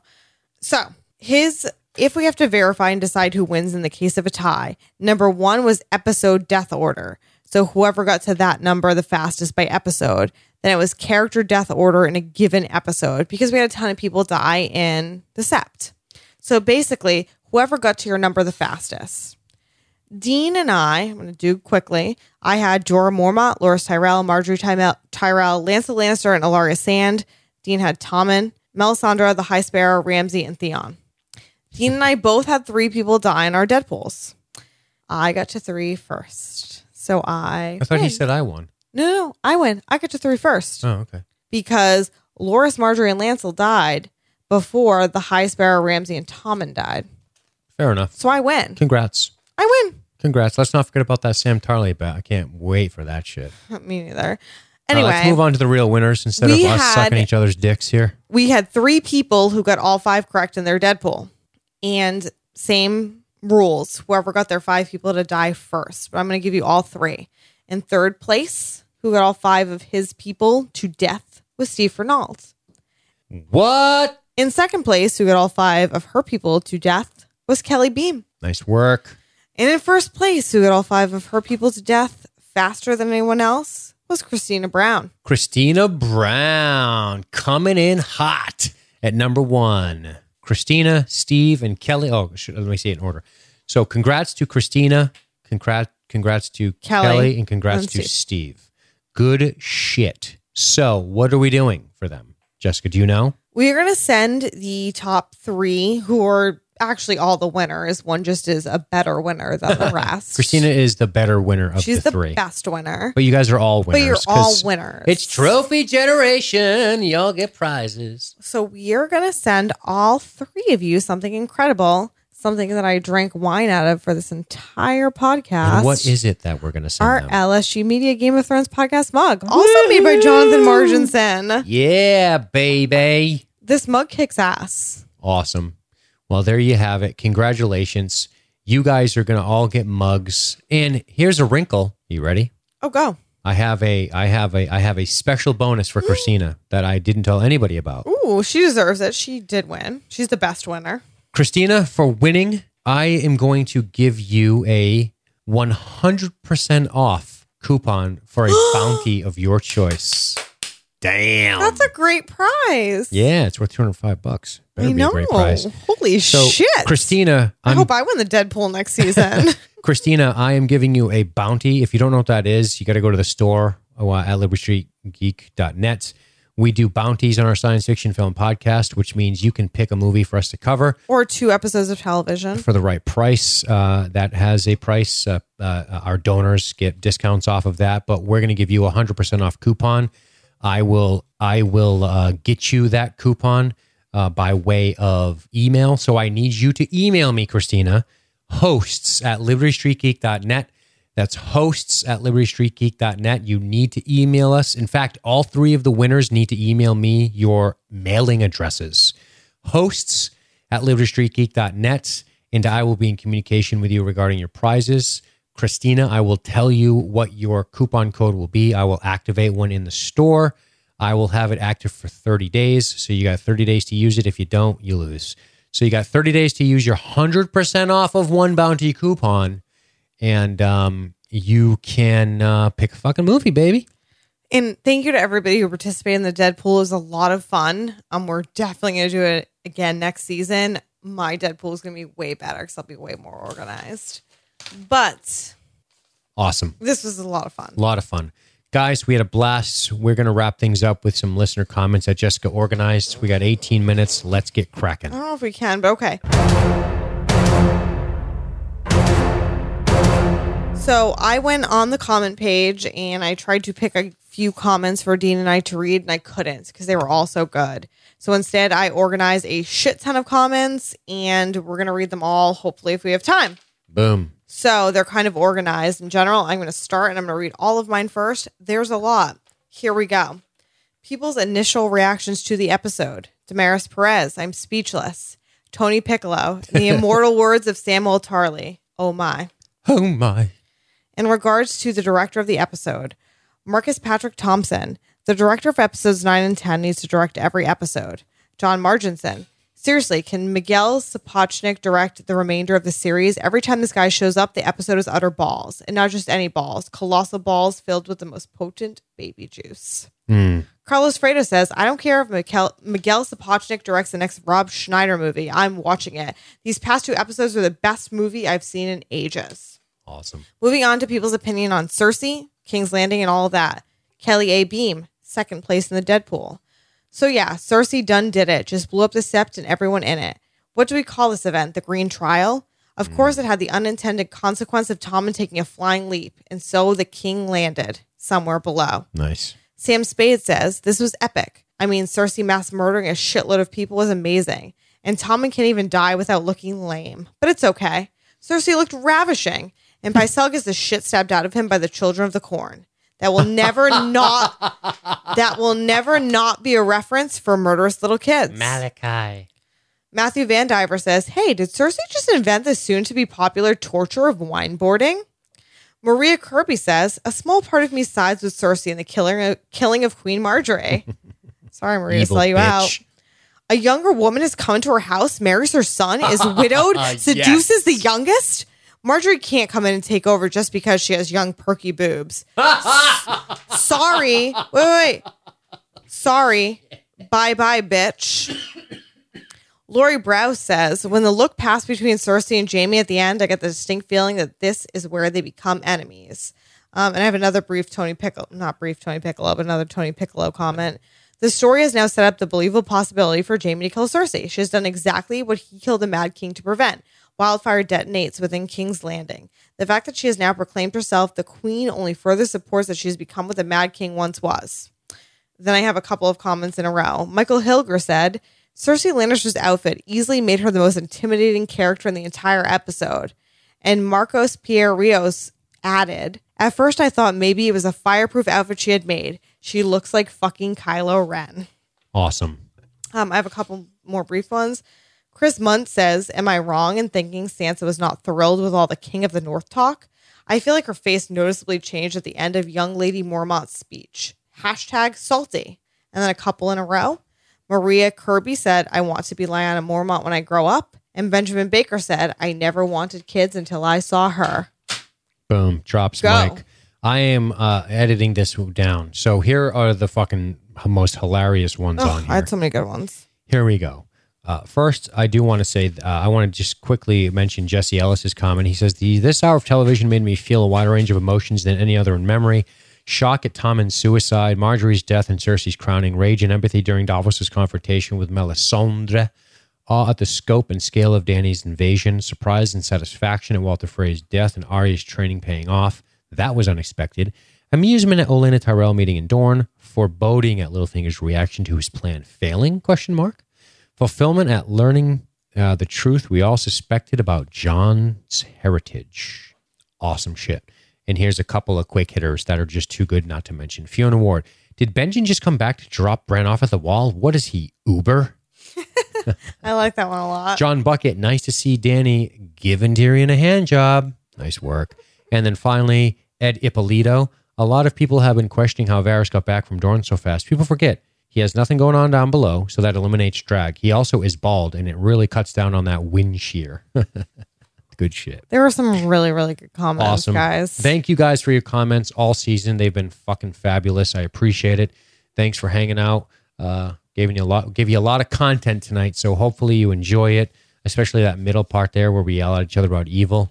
And we are going to wrap with our final thoughts. Jessica, you go, because I'm going to be very succinct this evening. I don't know if I can be succinct, which is why I want to discuss possibly doing a podcast in a week or so with listener comments and just our predictions, kind of, and our thoughts of the season overall. Just throwing it out there now. I'm going to get in trouble and this is going to get edited out. No, it's not. I love this episode. This was a fucking great finale. Again, I have said before that I have a favorite episode of Game of Thrones going forward into this moment, which is the children, where Tyrion kills Tywin. That to me, since it aired, has been my favorite episode of Game of Thrones, and nothing has even come close, including great episodes like Hardhome, like the Battle of the Bastards, these really great battle episodes and things. This episode really gives it a run for its money, and in a year, if I still feel the same way, it may take over as my favorite episode of Game of Thrones ever. This is better than anything else on TV. People who don't watch Game of Thrones are really, really missing out, because this is the best thing that's on television. There's nothing that is better. Watch it. Like, I don't know what else to say. You guys all watch it. Fucking tell your friends to watch it. I tell everybody to watch it every day of my life. And that's all I have to say about it. It does not get better than this. This is better than most movies. I like it. All right. Here's what I'm going to say about this episode. I think you guys know how I feel about it. This is one of the finest uses of music I've seen in television in a long time. Sapochnik, give the man a fucking award. This was some great television. Incredible. Now on to the other part. Our characters have a lot of blood on their hands. A lot of them, if not all of them. And guys, it's largely intellectual masturbation when I fuck around and talk about ethics and I get cute with logic and all that stuff. I'm fucking around. There's some partial truths there. I'm not going to lie to you, but I get it. Cersei's got a lot of fucking blood on her hands and she's not a good person. I'm on your side, okay? So don't hate me. And finally, holy shit, Dany's force is going to do a shitload of damage, and I'm really looking forward to it. Wow. I can't wait for the next season, even though I'm going to have to. I'm going to miss talking about Game of Thrones. Full reveal, full transparency here. We considered maybe some kind of book club. I don't know if we're going to have time or be able to make that happen because we have a couple other projects that we're working on. So I don't know. It depends. It depends on that. We'll see. We'll see how the other project goes and how much time it takes. In the chat, Adam Talbot said we should probably pick our Deadpool soon, and I think that's a really good idea. I think maybe if we do this podcast I'm suggesting, we should do it then. Okay, well, what is that? The podcast I suggested? Yeah. I think we should do a final wrap on the whole season, predictions for next year, some listener comments, give it a week to marinate, and jump on and bang it out and announce Deadpool picks. Yeah, the thing I just said. All right. I think we should do that. Yeah, I'm down with that. So we need to get a hold of Marginson. And we need to tell listeners, so if you're all listening to this podcast, if you want to participate in next season's Deadpool, we're not going to wait for this bullshit where pictures from next season come out. You got to pick your people now. No Red 4 chapters fuckery picking characters out of the blue. I think we should, I think that's a good idea. And we should probably look at maybe throwing a wrinkle in there in terms of how many people you can pick. Maybe we add more, like you said, Jess, to make it the Although this worked out well with only 3 people. It's true. But we're going to have more in the Deadpool, so something to consider. But we don't need to figure this out on the air. I think you and I should only pick 5 because we don't pick the same people, and maybe everybody else can pick more. Well, we'll figure it out, though. And we need to tap John on the shoulder and ask him what he thinks, because he obviously has expertise here. So we are going to bid you good people adieu. Thanks for making it happen. Last week, when I asked you guys to rate and review the show on iTunes, I got like 15 reviews in like 2 days. So thank you so much. That was very kind of you. We couldn't do the show without you. If you like what you hear, consider joining the Illuminati, which is essentially like Patreon. You can check it out on the website and ensure that all of our podcasts continue to go and to continue to grow. And that's it. Thanks, guys. It was a blast. We love you. We will see you soon. Listen to our other shows because, they're fun too. Anything else? I think that's it. Good night. Bye. All right, ladies and gentlemen, thanks for checking out LSG Media's coverage of A Game of Thrones. Make sure you check us out on the web at libertystreetgeek.net. That's libertystreetgeek.net, where you can see other shows that we have like The Walking Dead and the Science Fiction Film Podcast. All right, folks, we will catch you next week. Have a good one.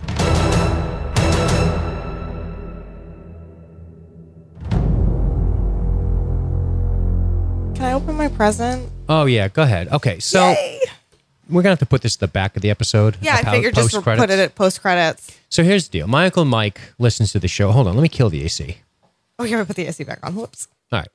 So my Uncle Mike decided that he wanted to get Jessica a little present. And because he's been jibing at her while she's been doing this, and she's firing back. And now he got her a peace offering, which is a good move. He's a smart man. And you have it in your lap. You have yet to open it. Nope, I've just been popping the bubble wrap. Unfortunately, this is not a video podcast yet. You're on fucking thin ice, Mixler. You can record me if you want. No, we save that for the bedroom.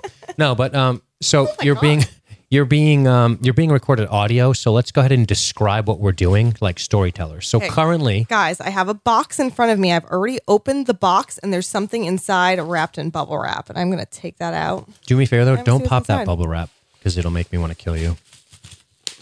Oh God, murder. I'm unwrapping bubble wrap. And it is. I think. What is it? Oh shit! It's a really, really fancy Hound action figure from a Legacy collection, apparently. Like, There you go. it's Funko Pop, but it's not one of those silly ones. This is a nice one. There you go. The Hound. He said, "Now you have another boyfriend." Thank That you, was- Uncle Mike. He knows who I am. That was his message to you. Now you have another boyfriend. Oh, God, I got to take a picture of this bad boy. There you go. Baboosh.